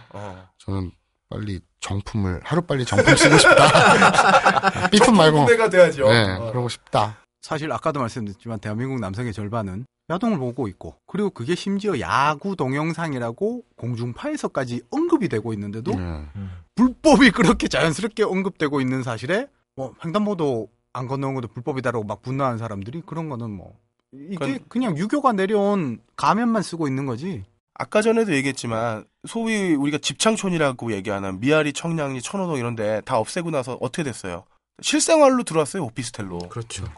마찬가지로 지금 우리가 아무리 규제를 한다고 해도 이 규제가 결코 이 규제를 통해서 정말 안 보게 되느냐 그건 아닐 거란 말이죠. 이거는 분명히 인식의 전환이 있어야 되는 거라고 생각을 하고 그리고 그런 면에서 길게 우리 설명해 주신 마사오님께 박수로 고맙습니다. 예!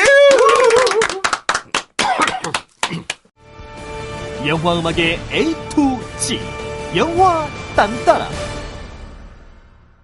딴따라 시간입니다. 해비조님. 네. 오늘 아우 기대됩니다. 오늘 기대를 하지 마세요.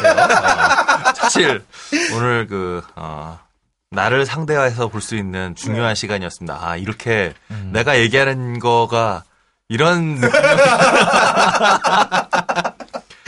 이게 사실 그래서 오늘 이 얘기를 듣고선 아는 게 없는데 뭐를 하지?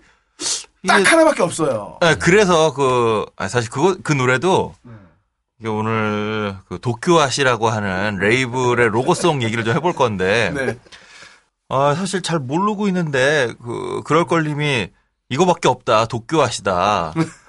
그래갖고 그냥 쳐보면 된대요. 그래서 진짜 그냥 네이버에서 도쿄화 로고송 이랬더니 쫙 뜨더라고요. 네. 근데 음악을 들으니까 신나더라고요. 네. 그래서 뭐 조금 더. 뭐 아이돌은 이걸 휴대폰 매수를 했다가. 그러니까. 네.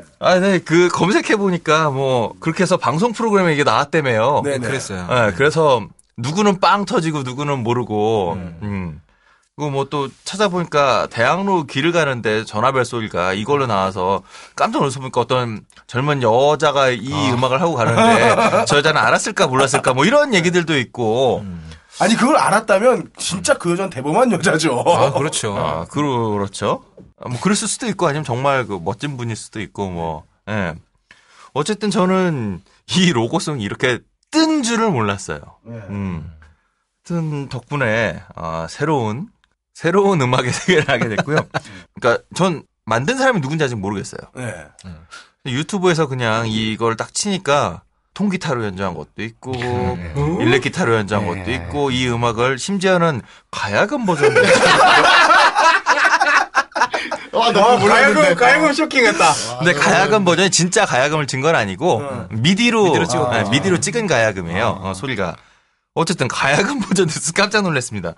이게 가야금 버전이 나온다라고 하는 건 이 도쿄하시라고 하는 이게 오늘 얘기로는 노모 레이블이잖아요. 그렇죠. 그러니까 일본 안에서조차 이게 정식으로 유통될 수 없는 종류의 레이블이고 이 레이블에서 만든 이 음악이 이렇게까지 우리 사회의 일상 안으로 들어와 있다는 거잖아요. 이건 좀 우리가 생각해 볼 필요가 있다는 생각이 딱 드는 거죠. 그러니까 이건 뭐 불법이다, 나쁜 놈들이다, 뭐 이런 저지를 하면서 이렇게 분노하시는 어떤 창조를 외치시는 분이 있을 수 있지만 그걸 떠나서 이미 현실은 우리 안에 굉장히 깊이 들어와 있다는 거죠. 그런 의미에서 이 음악에 대한 이 경험은 저한테 아주 획기적인 경험이었다. 그럼 저는 여쭤보고 싶은 게 네. 비조님은 아예 이걸 처음 들으신 거죠? 네. 근데 이게 그러니까 이 레이블 자체를 제가 정말 낯설었다는 건 아닌데 그러니까 이게 진짜 다 FF의 시대잖아요. 그래서 사실 한 번도 이렇게 관심 있게 본 적이 없어요. 내가 볼 때는 오늘 이 프로그램의 승리자는 해비조님이야. 제일 맑아 컨셉이. 아니 뭐 맑고 자식을 떠나서 제가 이렇게 꽂힌 거 이렇게 몇 가지 빼면은 이렇게 잘 그게 없어요. 아니, 그리고 보통 앞에서 다 FF 누르지 이거 누가 음악을 듣고 그러니까 있어요. 이걸 누가 다 듣고 있어. 아니면 해비조님은 미제 취향이야. 그쪽이 더 가까워. 아, 비조님의 사이즈를 생각해봤을 때는 그럴 수도 있겠다. 예, 뭐. 어쨌든 이 음악 얘기를 좀 먼저 해볼게요. 그래서 음악을 들어보니까 이거 지하철에서 혼자 이제 음악을 좀 얘기를 해야 되니까 한번 신나네 이걸로 끝날 수는 없으니까 음악 얘기를 좀 해야 되니까 또 이게 다 그 파일로 돌아다니더라고요. MP3가. 그래서 휴대폰에 넣고 다니면서 지하철에서 계속 듣고 있는데 이 혼자 이 음악을 들으면서도 지하철에 수많은 사람들이 오가고 있는데 그러니까 이 음악의 출처가 뭔지를 알고 있잖아요. 모르면 뭐 신나는 음악인데 출처를 알고선 지하철에서 혼자 이거를 가만히 있어봐. 여기서 이게 몇 도 올라간 거지? 뭐 이런 걸 혼자 생각해 보려고 하다 보니까 자꾸 웃음이 나갖고 네, 하여튼 뭐 그랬습니다. 굉장히 심지어 이 이어폰 밖으로 소리가 새 나가서 옆에 있는 사람이 듣기라도 했으면 그러니까 근데 내가 또 되게 크게 듣고 다니는 스타일이라 분명히 또 누군가 이렇게 들었을 것 같은 오늘 어딘가 페북이나 트윗에 올라온 거 아니야? 옆 사람 이상해 그러면서 보지도 않고 이것만 계속 여기 도쿄 듣고 있는 어느 미친놈이 이제 그러면서 그러니까 심지어 보는 것도 아니고 반복 청취. 음악 들으면서 흥분하는 놈이 있더라. 뭐 이렇게. 네, 어쨌든 그렇습니다. 그래서 이 음악을 좀 보면 음악은 굉장히 단순한 음악이에요. 그러니까 형식으로 따지면 전형적인 대중음악의 형식이죠. 그러니까 AABA 형식이라고 해서 1절, 2절, 다음에 1절하고 2절에서 없었던 붕 뜨는 코러스, 혹은 브릿지 혹은 이제 브릿지를 건너서 코러스가 나오고 다시 1절이 나오고 보통 음악을 들으면 1절을 이제 가수가 부르고 2절을 부르고 그다음에 막 애절하게 고음으로 올라가는 코러스가 나오고 아니면 그 사이에 잠깐 이제 좀 연결해주는 이런 음이 하나 나오고 그다음에 1절이 다시 나오는데 1절이 나올 때는 피아노나 뭐 기타 같은 게 솔로가 나오고 그다음에 다시 이제 1절을 한 번 더 반복한 다음에 코러스가 나오고 끝나는 게 방식으로 이제 보통 가잖아요. 우리가 알고 있는 그 유행가의 형식이 그 형식을 그대로 가지고 왔습니다. 근데 짧으니까 그리고 이게 연주곡이니까 AABA 형식에서 AAB까지가 나오는 거죠. 똑같은 게 두 번 반복된 다음에 버스가 두 번 반복된 다음에 여기에 짧은 브릿지가 있어요. 이게 이제 음이 이렇게 몇 도 올라가는 브릿지가 잠깐 나오고 그다음에 이제 그 코러스 부분이 막 이렇게 고음으로 막 이제 갑자기 올라갔다가 스팡 하고 끝나는. 그러니까 이게 짧은 연주곡이다 보니까 AABA 형식에서 AAB까지 간 거죠. 그런 형식으로 이제 돼 있는 곡인데 아마 그래서 뭐 이게 3분짜리 정식의 곡이었다면 뭐 그 끝나기 전에 마지막에 막 이제 현란하게 나오는 요 부분이 한 번 더 뒤에 나온 다음에 끝나야 될 텐데 1분 몇 초 뭐 로고송이니까 요렇게 해서 이제 끝나는 건데 이게 뭐 이렇게 복잡한 구성도 아니고 그리고 제가 듣기에 뭐 이 음악에 굉장히 많은 공을 들이는 음악은 아닌 것 같아요. 굉장히 딱 하나 A로 갈 수 있는 요거 하나 가지고선 여기서 이제 몇 도를 높이고 낮추고 해서 그냥 요렇게 해서 코러스를 만든 B 형식을 만든 그냥 단순한 수준인 거죠. 단순한 수준인데 이게 이제 우리가 그 박명수 형 좋아하는 유로 댄스 비트죠. 이게 전형적인 그런 스타일이죠. 이 음악이. 그래서 전 궁금한 게 혹시 청자분들 중에 이 노래를 나이트나 클럽에서 한번 들어보신 분이 있으시다면 한번 글을 남겨주셨으면 좋겠어요. 그러게요. 저 분명히 제가 DJ였으면 분명히 틀었어요. 나 이거 DJ들이 썼을 것 같아 이거. 중간중간에 이렇게 넘어가는 노래 연결하는 중간중간에 이거 충분히 이거 비트도 잘 맞거든요. 이거 아시면 제보해 주시고요. 그 DJ를 꼭 만나보러 가봐야지. 근데 저는 개인적으로 저도 질문이 있는 게 네. 그러니까 지금 뭐 되게 단순한 거고 공을 딱 들이지 않은 것 같다고 하셨는데 네. 제 귀에는 되게 좋게 들리거든요. 편하게. 네네. 되게 쏙쏙 들어와요. 그러니까 저는 무슨 생각했냐면 마치 이게 병인가? K5 자동차 선전할 때 따따따따따따따따 하잖아요. 현대 그 K5 광고할 때 그 뚜뚜뚜 아니요 지금 이거는 현대차 아니요 기아 5 K5 그게 모르스보인 거 아세요? 네.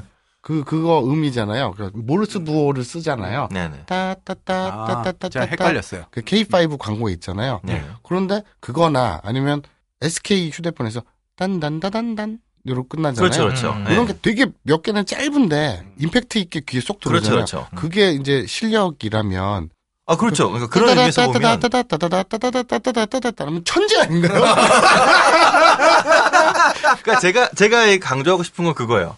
많은 그 CF 음악을 하는 사람들 우리가 천재다라고 얘기를 하는데 사실 제가 생각할 때 좋은 그러니까 훌륭한 음악가와 왜 CF 음악가들을 우리가 이렇게 최고의 음악가로 놓지 않느냐면 그러한 반짝반짝하는 아이디어들은 사실 이 연주를 하면서라든가 굉장히 많이 떠오를 수 있거든요. 근데 이게 이런 그 짧은 반짝이는 요 아이디어를 하나의 그 완성된 곡으로 그러니까 3분짜리 곡으로 이걸 이제 이 테마를 살려서 만드는 게 저는 어렵다라고 보는 입장이에요. 근데 그렇게 보면 왜 김도양 아저씨니 이런 분들 그럼 대한민국 최고의 천재 음악가들이죠 그러면. 근데 왜 이분들을 그냥 반짝반짝이는 아이디어를 가지신 분들이라고만 우리가 얘기를 하느냐. 그 아이디어와 하나의 그 완결된 곡은 좀 다르다는 거죠. 그런 의미에서 보면 굉장히 반짝반짝한 뭐 제 생각에 이게 제 생각이 아니라 많은 그 프로듀서들이 보면 자기가 이런 식으로 반짝이는 아이디어들을 이렇게 녹음해 놓은 이런 그 테마들을 수백 개, 수천 개 미디로 찍어 놓은 걸 이제 그 작곡가들이 가지고 있거든요. 떠오를 때마다 이제 막 만들어 놓는 거예요. 근데 이걸 왜 다 못 쓰느냐, 이 사람들이. 이 반짝반짝이는 아이디어를 연결지어서 하나의 완결된 곡으로 만들기 굉장히 어려운 거예요. 근데 이 도쿄આ트 같은 경우는 그런 의미에서 보면 요 반짝반짝이는 아이디어 하나만 가지고선 제가 그래서 단순하다는 얘기한 게 요 아이디어만 갖고선 요걸 이제 늘리고 줄이고 여기 이제 중간에 브릿지가 되게 신선해요. 근데 그거는 인정해요. 굉장히 짧지만 브릿지가 신선합니다. 그 도약하는 부분이 띠리띠리띠리. 네, 요 부분이 되게 신선한데 이것도 저는 이 버전보다 그 일렉트릭 기타 버전이랑 어쿠스틱 기타 버전을 들으면서 다시 느낀 건데 이게 전형적으로 기타를 치시는 분들이 그래서 이거 만든 사람이 일렉트로니카로 편곡은 했지만 원래 기타 치던 사람이 아닐까. 그러니까 기타를 치는 사람들이 전형적으로 이렇게 그 스케일 이렇게 뭐라 그러죠? 이거 스케일 연습이라고 그러는데 여기서 자주 나올 수밖에 없는 손 동작에서 자주 나올 수밖에 없는 음의 전개인데 이거를 기타로 치면 늘 듣던 이런 소리인데 이거를 일렉트로니카로 이렇게 찍어 놓으니까 그러니까 굉장히 신선하게 들리더라고요. 그래서 그 가끔 왜 헤비메탈 밴드들 중에도 키보드가 기타가 쳐야 되는 이런 그 연주를 키보드로 치면 우와 이거 어떻게 친 거지? 또 이두원 씨였나요? 그 예전에 어떤 분이 저 기타로 야 이거 정말 멋진 음인데 근데 알고 보니까 그 유명한 색스포니스트의 그 색스폰으로 불었던 음을 기타로 다시 치니까 색스폰은 이 피스톨이고 기타는 손이 돌아가야 되는데 이게 사실은 악기마다 다 자주 돌아가는 그 손놀림이 다르잖아요. 이 손놀림이 다른 데서 만들어지는 악기만의 고유한 특성이 있는데 이거를 색스폰으로 만들어야 될 이 음을 기타로 연주하니까 전혀 새로운 느낌으로 야 기타를 이렇게 이런 멜로디를 만들 수 있구나. 근데 알고 보니 이제 그분이 그 색스폰 연주를 유명한 색스폰 연주를 이제 그 연주자의 테마를 기타로 갖고 왔던 거더라고요. 그런 의미에서 이 도쿄와 이 음악이 기타로 들으면 되게 다른 뭐 락밴드들에서도 들을 수 있는 패턴인데 일렉트로니카로 그러니까 건반의 소리로 이걸 들으니까 굉장히 신선하게 들렸던 것 같아요. 그리고 또 뭐 이게 제 생각이지만 이 음악을 들을 때 이 음악으로만 기억을 하겠습니까? 그렇죠. 다음에 나올 무언가를 이제 이렇게 함께 떠올리면서 파블로브의 개체 보통 예고편 나올 때 나오죠? 네, 그렇죠. 시작할 때는 예고편이 아니라 이제 시작할 때 로고 나오는 그 인트로. 인트로에 뒷 장면들을 그 예고해 줄 때. 네네네네. 그렇게 사용되더라고요. 그렇게도 쓰고 아니면 앞에 그냥 일단 주인공이 있고 주인공이 있으면서 이제 약간의 스텝 스크롤 올라가면서 이렇게 주인공을 스케치하면서 이렇게 소개하는 뭐 이거 회사 로고가 같이 나오더라고요. 동경열. 아니 영어로 나오던데? 동경열이 도쿄. 예. 그렇지 동경열 그렇지 도쿄 하시네. 예. 하여튼 이게 뭐 그냥 재밌는 음악이고 또 신나는 음악이죠. 신나죠. 근데 이 신나는데 그러니까 이게 신나는 게 대한민국 남성의 절반에게 송가가 될 만큼 정말 신나냐, 아니면 이제 무언가 합쳐져서 신난 거냐, 혹은 저는 또 한 가지는 누구나 알고 있다고 생각하지만 누구나 공개적으로 들을 수 없는 음악이기 때문에 요 은밀한 우리만 알고 있어에서 오는 또 크크거림과 이 통쾌함이 또 있는 것 같아요. 그래서 인터넷에서 이 음악에 대해서 막 얘기하는 것은 오히려 이 음악 자체도 물론 신나지만 너 이거 알지? 몰라? 야, 이 자식이 뻥치시네 뭐 이러면서 이러면 욕먹겠지만 그 데프콘이 그랬다며요. 애니메이션 좋아하는 사람 치고 나쁜 사람 없다고. 그러면서 우린 다만 서로를 모른 채 한 분이라고. 같은 것 같은데요? 맞아요. 그런 뉘앙스들. 그러니까 일맥상통하는 얘기가 그 도쿄 핫의 오프닝 곡은 이쪽 바닥에서 일종의 애국가죠. 그렇죠. 그래서 예, 독립운동하는 사람들이 자기들끼리 독립군가나 애국가 부르면서 가슴 울컥해지는 그거죠. 그 표현의 자유를 위한 송가가 되는 건가요, 이게 그렇죠. 지금? 이렇게 뜨는 거구나. 네. 근데 저도 사실 이거 되게 신선했던 게 딴 게 아니라, 그러니까 한국은 이상하게 게리모의 스틸 갓더 블루스가 나이트클럽 신용 음악이 됐잖아요. 고속도로 휴게소에서도 가끔 나와요. 네. 게리모의 형이 얼마나 힘들게 만든 건데, 네. 그런 식으로 이 AV라고 하는 이런 종류의 영상에 어울리는 음악이다라고 생각을 할 때 우리의 머릿속에 떠오르게 되는 건 좀가 이렇게 좀 느리고 좀 노곤노곤하다고 해야 되나? 뭐 내지는 아까 뭐 말씀하셨던 무슨 프리스티지 품번이라고 한다라면 그렇다면 뭐 그런 레이블이었죠, 그게. 그런 통칭 이제 경음악이라고 통칭을 하네요.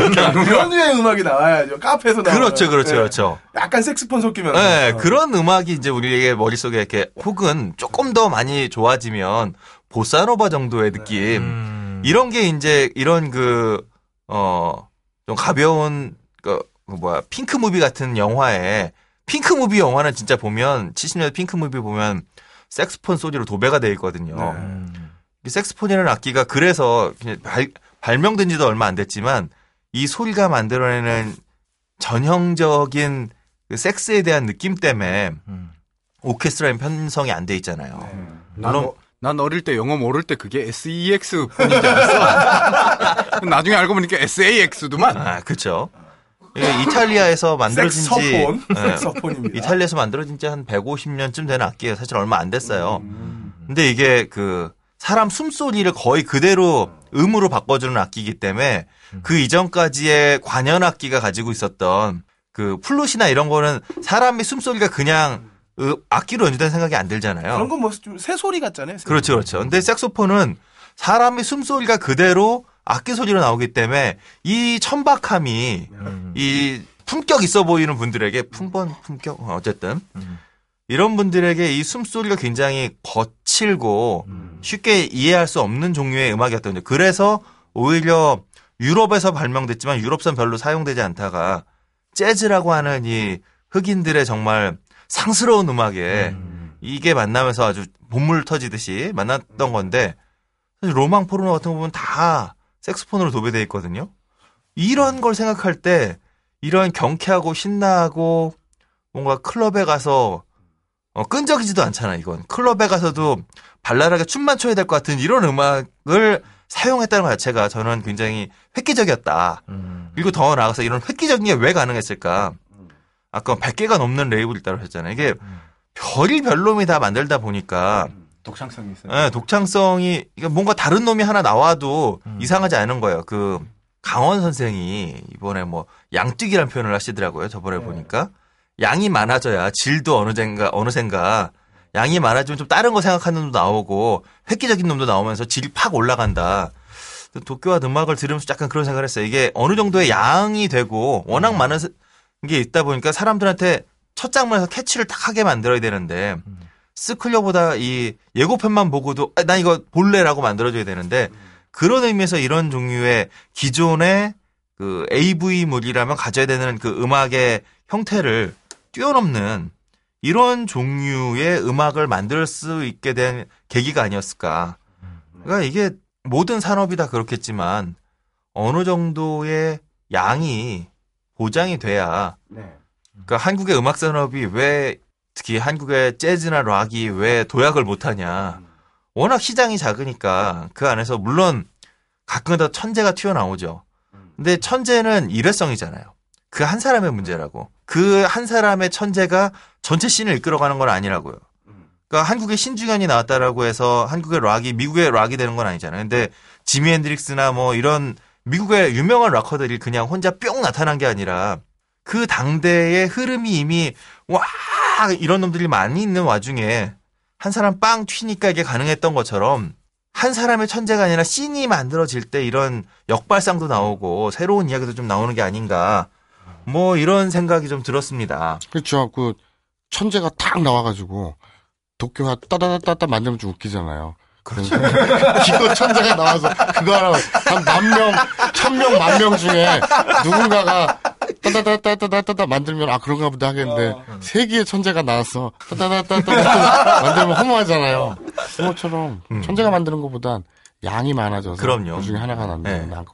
그리고 사실 이게 우리가 생각하는 그 AV물의 오프닝 송이라고 생각하는 게 사실 어려워요. 진짜 어려운 게 뭐냐면 이거 처음부터 강제하는 거거든. 빨리 끝내라고. 이것만 들으면은 영화가 5분 안에 끝나야 돼. 그런 게 있죠. 5분 안에 끝내야 되는 게 무슨 얘기예요? 그냥 걸리면 그렇다는 얘기예요. 아니 그 빨리 움직이니까 나도 빨리 움직여야 될 거예요. 이런 조급함이 막 생긴다고. 나 무슨 얘기인가 했네. 아 근데 저는 약간 달라요. 저는 그 오프닝 음악을 들으면 그러니까 이런 느낌이 들어요. 뭐 롯데월드나 이런 데 들어가서 퍼레이드 보는 느낌이죠. 자 이제 좀 있으면 열려 이런 느낌 있잖아요. 그런 뭐 기대가 이런 좀 뉘앙스. 저도 좀 생각을 바꿔봐야겠습니다. 제가 그 군대 갔다 와서 군대 갔다 와서 한참 이제 좀 굶주릴 나이잖아요. 그때 봤던 동영상이 굉장히 기억에 남는데 도쿄 가서는 아니었었어요. 근데 처음에는 그런 굉장히 빠른 템포의 음악이 나왔다가 그러니까 이 보는 사람의 바이오 리듬에 맞춰서 나오더라고요, 음악이. 네, 이제 끝나고 나니까 무슨 인터랙티브야? 끝나고 나니까 통기타 반주로 굉장히 그 조용한 선율을 앞에 나왔던 신나는 음색을 바꿔서 이제 자라. 자자들게. 이제 찾아들게. 그렇죠. 그게 전문 용어로 현재 타임이라고 현자 하는. 타임이라고 하는 그런 어떤 사색이 잠길 수 있는 음악을 뒤에 달아주는 이것도 역시 양이 담보돼야 나올 수 있는. 그렇겠죠. 네네. 아마도 일체공학적인 음악이겠네. 네, 하여튼 뭐 이런 걸 보면 이게 이 음악이 좋다 나쁘다를 떠나서 이게 정말 우리한테 일반화되어 있는데 모두에게 일반화는 아니겠지만 굉장히 많은 분들에게 일반화되어 있는데 이 얘기를 우리가 음지의 영역으로만 갖고 와서 해야 된다는 거잖아요. 네. 이게 전 사실 좀 슬픈 부분이라 생각해요. 그러니까 뭐 더 나아가서 이런 종류 물론 일본서도 뭐 이런 음지 어둠의 경로로다가 뭐 이런 이제 비디오들도 퍼지고 있다라고 하는 걸 들어보면 뭐 어디나 다 보편적으로 벌어지는 일이겠지만 우리에게는 사실 이런 종류의 포르노에 대해서 전혀 이건 돈 내고 보는 거에 대해 생각이 없잖아요. 그렇죠. 네. 이게 예전에 전 이거 저거랑 똑같다고 생각해요. 그 90년대 중반까지 한국 대중가요의 뭐 모두는 아니겠지만 꽤 많은 작곡가들이 일본 음악을 정말 표절을 많이 했어요. 네. 이걸 이제 의도적인 표절도 있고 때로는 뭐 의도적이지 않은 표절도 있고 여러 가지가 있겠지만 90년대 초반까지 방송 편성 바꿀 때 되면 PD들 다 부산 가 있었잖아요. 그렇죠. 부산 가서 NHK 쫙 보고 올라와서 거기 이제 위성 방송을 받아볼 수 네. 있으니까. 네. 그거 하고 오고 그다음에 음악 작곡가들이 일본 음악 다 가서 베껴오는데 그 당시까지 일본 문화에 대한 개방이 없었기 때문에 이걸 베껴오는 거에 대해서 공짜로 남의 걸 훔쳐온 건데 이것도 일종의 여기서 아무런 문제의식이 없었다고요. SBS 같은 경우에는 스마스마한 프로를 갖고선 좋은 친구들 만들고요. 진짜 가짜 찾는 거 있죠. 이경질이랑 네. 이성미 나와서 진실 했던 게임이었나요? 진실 게임 네. 뭐 아무튼 3-4개를 만들었어요. 한 프로그램을 갖고. 그러니까 이게 다른 창작자의 창작물에 대해서 아무런 그 양심의 가책이라든가 뭐 법적인 주제를 떠나서 창작을 하는 사람에게 기본이어야 될 자기 거를 베껴오고도 전혀 여기에 대해서 그 아무런 감각이 없는 거잖아요. 그 당시에 일본 음악, 일본 TV 프로그램 베껴온다라고 하는 게 전 이거랑 뭐 똑같은 결은 아니겠지만 우리가 어쨌든 아까 뭐 기획물 말씀하셨고 그 내부에서는 엄청난 아이디어와 노력을 통해서 만들어낸 이 작품들에 대해서 우리가 뭐 당연히 그냥 나에게는 무료로 공짜로 쓱 재밌게 보고선 끝났다. 근데 그 사람들의 그거 하나 만들기 위해서 들어간 노력들은 그리고 아까 기획물에서 정말 많은 걸 생각하게 했는데 그런 종류의 고민들에 대해서 우리가 그냥 날로 먹는 거죠, 이거는. 근데 이게 날로 먹는 게 뭐 우리가 원해서 날로 먹는 건 아니고 뭐 또 날로밖에 못 먹으니까. 날로밖에 먹을 수 없는. 아, 전 돈 내고 싶어요. 여기도 있고. 맞습니다. 네, 돈 내기만 해준다면. 그래서 이거야말로 이게 날로 먹지 않고 싶은 사람에게도 날로 먹어야 하는 이 상황들. 그러니까 우리는 계속 이런 식으로 가다 보면 저는 이건 일종의 표현의 자유의 문제잖아. 근데 제대로 된 나의 어떤 생각들을 뭐 아방가르드가 됐건 포르노가 됐건 일정한 그 룰만 지켜준다면 일정한 룰이 있고 그 안에서 지켜진다라고 한다면 얼마든지 이야기할 수 있는 거잖아요. 근데 이거를 아예 그냥 원천적으로 막아버린다 보면 우리는 계속해서 도쿄와 같은 이런 음지의 히트곡만을 그리고 또 음지의 히트곡이 정말 히트라서가 아니라 음지에 있다 보니 또 더 묘한 심리로다가 즐겨지는 이런 일들을 계속 양산할지도 모른다. 그리고 더 나아가서 이러한 종류의 규제가 그러니까 뭐 음악이 됐건 미술이 됐건 뭐 문학이 됐건 새로운 시도, 새로운 뭐 영역들, 새로운 창작자들의 좀 도발적이고 즐겁고 발칙한 생각을 통해서 우리가 그런 발칙한 생각을 통해서 예술 작품 혹은 예술 세계 뭐 포르노가 됐건 이런 걸 통해서 세상을 다르게 보는 눈들이 생기잖아요. 네. 이게 뭐 옳다 그르다의 문제가 아니잖아. 세상이 이렇게도 보일 수 있구나라고 생각해 볼 수 있는 이 기회를 아예 원칙으로 막아버린다라고 하는 거. 이건 좀 다시 생각해야 될 문제가 아닌가. 도쿄와 음악을 들으면서 이렇게까지 나가는 게 맞는지 모르겠습니다만 네, 얘기를 하다 보니 뭐 그런 문제의식들이 자꾸 생기더라고요. 그럼 오늘은 도쿄하 로고송을 들으면서 한번 자기 성찰의 시간을 갖네요. 혹시 클럽 DJ분들 중에 이거 쓰신 분들 꼭 혹은 이거 들었다 네. 꼭 제보해주세요. 저 정말 궁금합니다. 볼륨을 조금만 낮춰주시고요. 출근하시거나 퇴근하시는 분들은. 그러고. 그리고 뒤에 따라오는 영상이 없다는 것도 인정시켜주세요. 해주시고. 일단 듣고 와보겠습니다.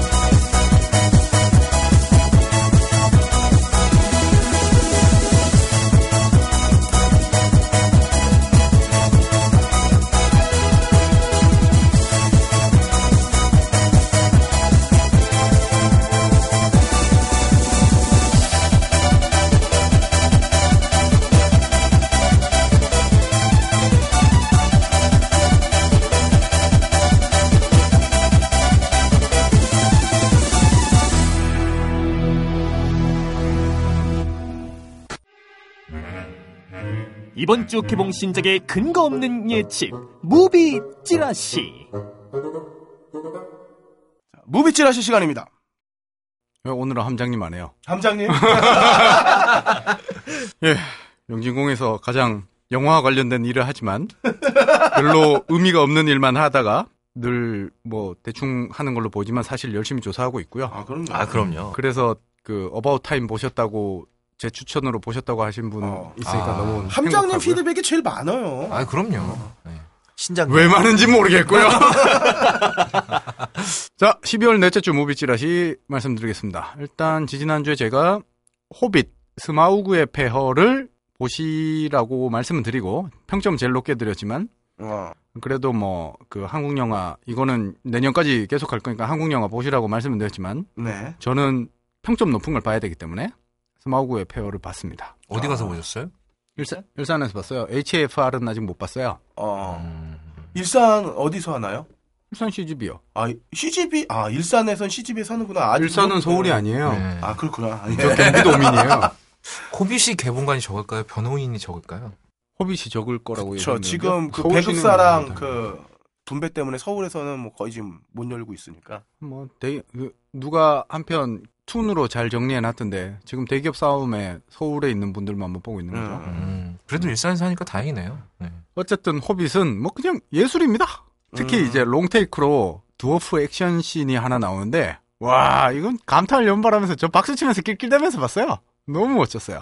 근데 포스터는 장난질을 해뒀더군요.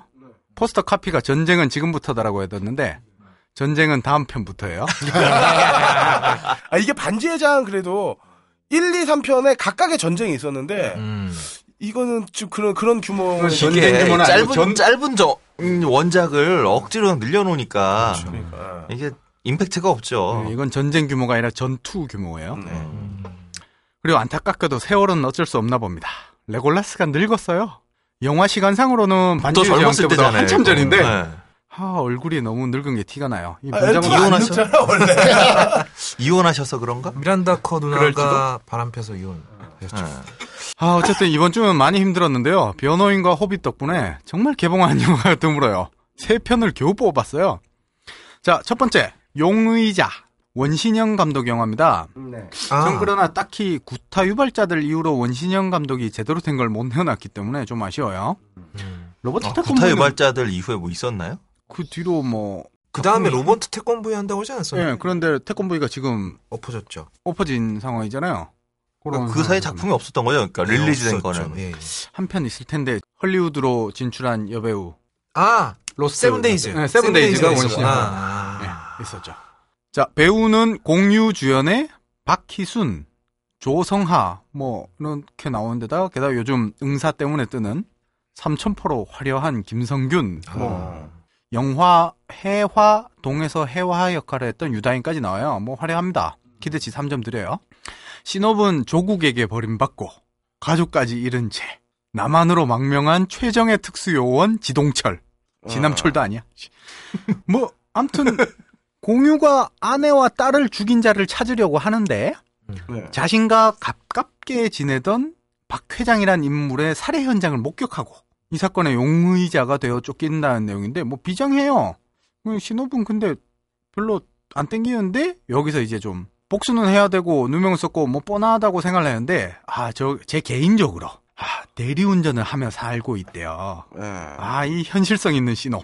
제가 대리운전 1년 해봐서 아는데 제가 진짜 독한 게 저 친구가 우리 회사에서 낮에는 번역 아르바이트를 하고 그러니까 학교를 다니면서 그리고 저녁에는 테이프 가는 아르바이트를 병행을 하면서 대리운전을 뛰었어요.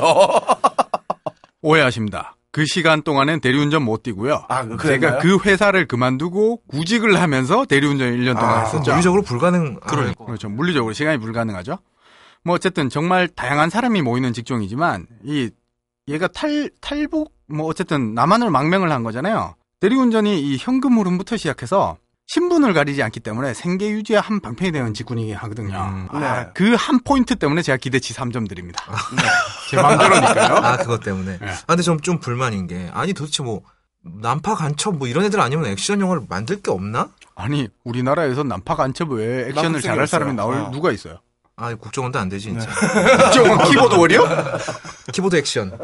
근데 요즘 들어서 북한에 대한 영화가 요 몇 년 사이에 진짜 많이 늘어났어요. 진짜 많아요. 이것까지 누군가의 의도라고 생각하고 싶지는 않습니다만.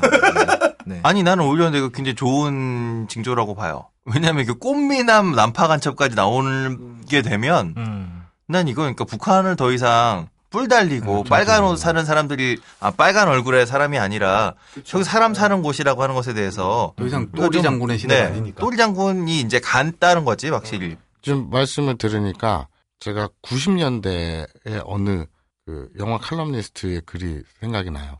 그때 왜 노태우 때 막 영화 막 풀어주고 그렇죠. 그 비디오 또 홈 비디오가 막 이렇게 유행을 하면서 그리고 또 영화 시장이 막 활성화되고 그 대종상에 맨날 이상한 영화들만 걸리다가 한국 영화 르네상스라고 부흥이 됐잖아요. 그렇죠. 그러면서 이제 소재의 다양화가 민주화의 어떤 에너지 때문에 소재의 다양화가 열렸으니 나중에 급기야 북한 남파 간첩을 가지고 소재로도 희화화해서 하는 것까지도 나온다면 우리는 뭐 소재에 왜 정말 궁극을 오를 것이다 뭐 이런 말이 있었는데 지금 한 10년 20년 정도 지나서 실제 그러고 있다는 게 바로 뒤에 나왔어요. 바로 뒤에 간첩 리철진. 그 다음에 나는 여간첩 리철수는 얘기하려고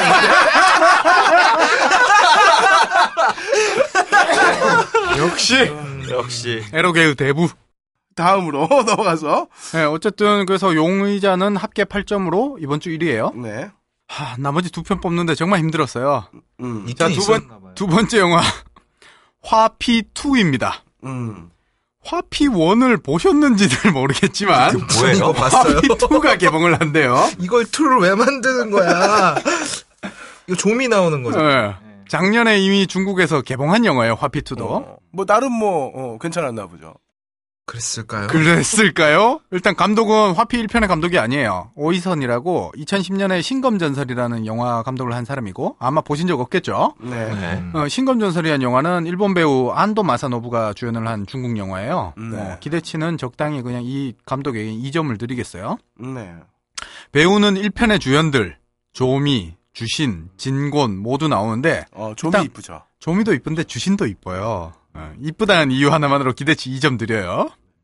벌써 4점이나 준 게 좀 아깝지만 화피가 그린 화자의 가죽 피자예요. 이 가죽 피자, 호피무늬 뭐 이런 얘기할 때 나오는 이게 여우 요괴 얘기예요.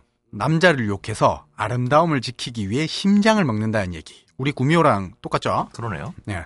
신호분 그냥 1점 주기도 아까워요. 여간첩하고 좀 비슷하죠. 다른 걸 먹고. 난 이게 왜 시리즈로 만들어질 정도인지 모르겠어요, 도대체. 뭐 그냥 전설의 고향은 매년 여름마다 하는데 왜? 그나마 그거는 시리즈물은 아니고 다 스토리가 다른데. 이건 화피2야. 뭐 아무튼 합계 5점입니다. 근데 정말 심장 말고 정말 딴 것도 먹나 보지 뭐. 그런가? 정말 개봉은 할지 의문이네요. 자, 세 번째 한국 영화예요. 그녀가 부른다. 박은형 감독이라고 예전에 어릴 때 유승호랑 어릴 때 김향기가 강아지 훔쳐와서 키우는 마음이라는 영화가 있어요. 그 영화 감독했던 사람이고 기대치는 2점이에요. 출연은 윤진서랑 오민석이 나오는데 윤진서가 저는 개인적으로 너무 예쁜 배우라서 뭐 기대치 2점 드립니다. 오만석 아니에요? 오만석? 아니요. 오민석이라고 전혀 다른 사람이에요. 단역으로 많이 나왔고 신호분 극장 매표원으로 일하는 윤진서가 까칠하고 불친절하며 퉁명스러운데 주변 사람들이 보기엔 근데 일 하나는 똑소리 나게 하는 사람. 뭐 머릿속에 누군가 떠오르신다면 바로 그분이에요. 네. 박근은? 똑소리 나진 않지 않나요? 똑소리 나십니다. 아유, 똑소리 나시죠. 네. 아유, 얼마나 똑소리 나는지 나라가 무너지고 있어요. 똑소리 나고. 어느 날 어머니가 돌아가셨다는 소식과 함께 엮여있는 사람들이 모이면서 세상의 편견과 부딪히게 되는 얘기 같아요. 네. 아마 뭐 까칠하고 불친절하면서 퉁명스러운데도 자기 일 똑소리 나게 하는 사람이라면 특히 여성인데 자기 일은 알아서 케어하지만 결국엔 자기 멋대로 살고 있는 사람이란 얘기잖아요. 그런데 한국은 멋대로 사는 사람한테 결코 좋은 시선을 주지 않죠. 일반 사람들이. 뭐 그런 세상의 편견과 섞이는 얘기니까 뭐 신호분 얼마나 시선을 조절하면서 이야기를 풀지가 관건인데 기대는 돼요. 그래서 신호분 3점 드려서 합계 7점입니다. 근데 개봉가를 몇 개나 잡을 수 있을까요?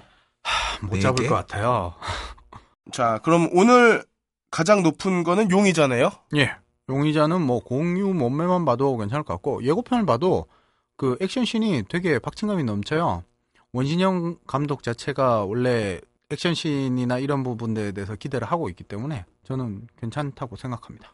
개인적으로 그 구타유발자는 그냥 내러티브가 그냥 서사가 재밌었는데 세븐데이즈는 그 스토리보다도 멀리서 차 달려오는 장면 뭐 이런 거 보니까 그 헐리우드 영화 같은 느낌 있잖아요. 뭐 그 세븐에서 저 사막에서 확 달려 그런 뉘앙스를 되게 잘 포착하는 감독이어서 약간 되게 CSI 필도 좀 네, 좀 인상 깊었거든요.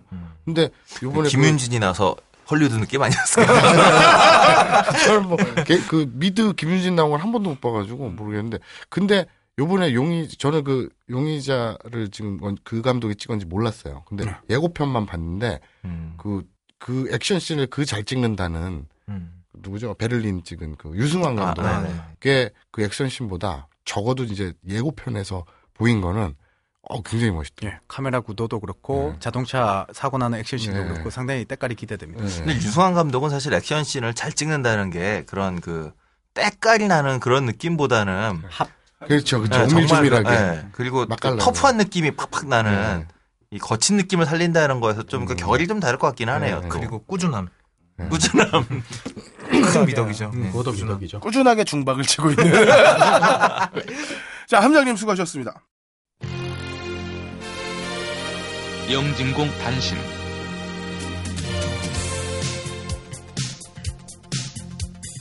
단신 소식입니다.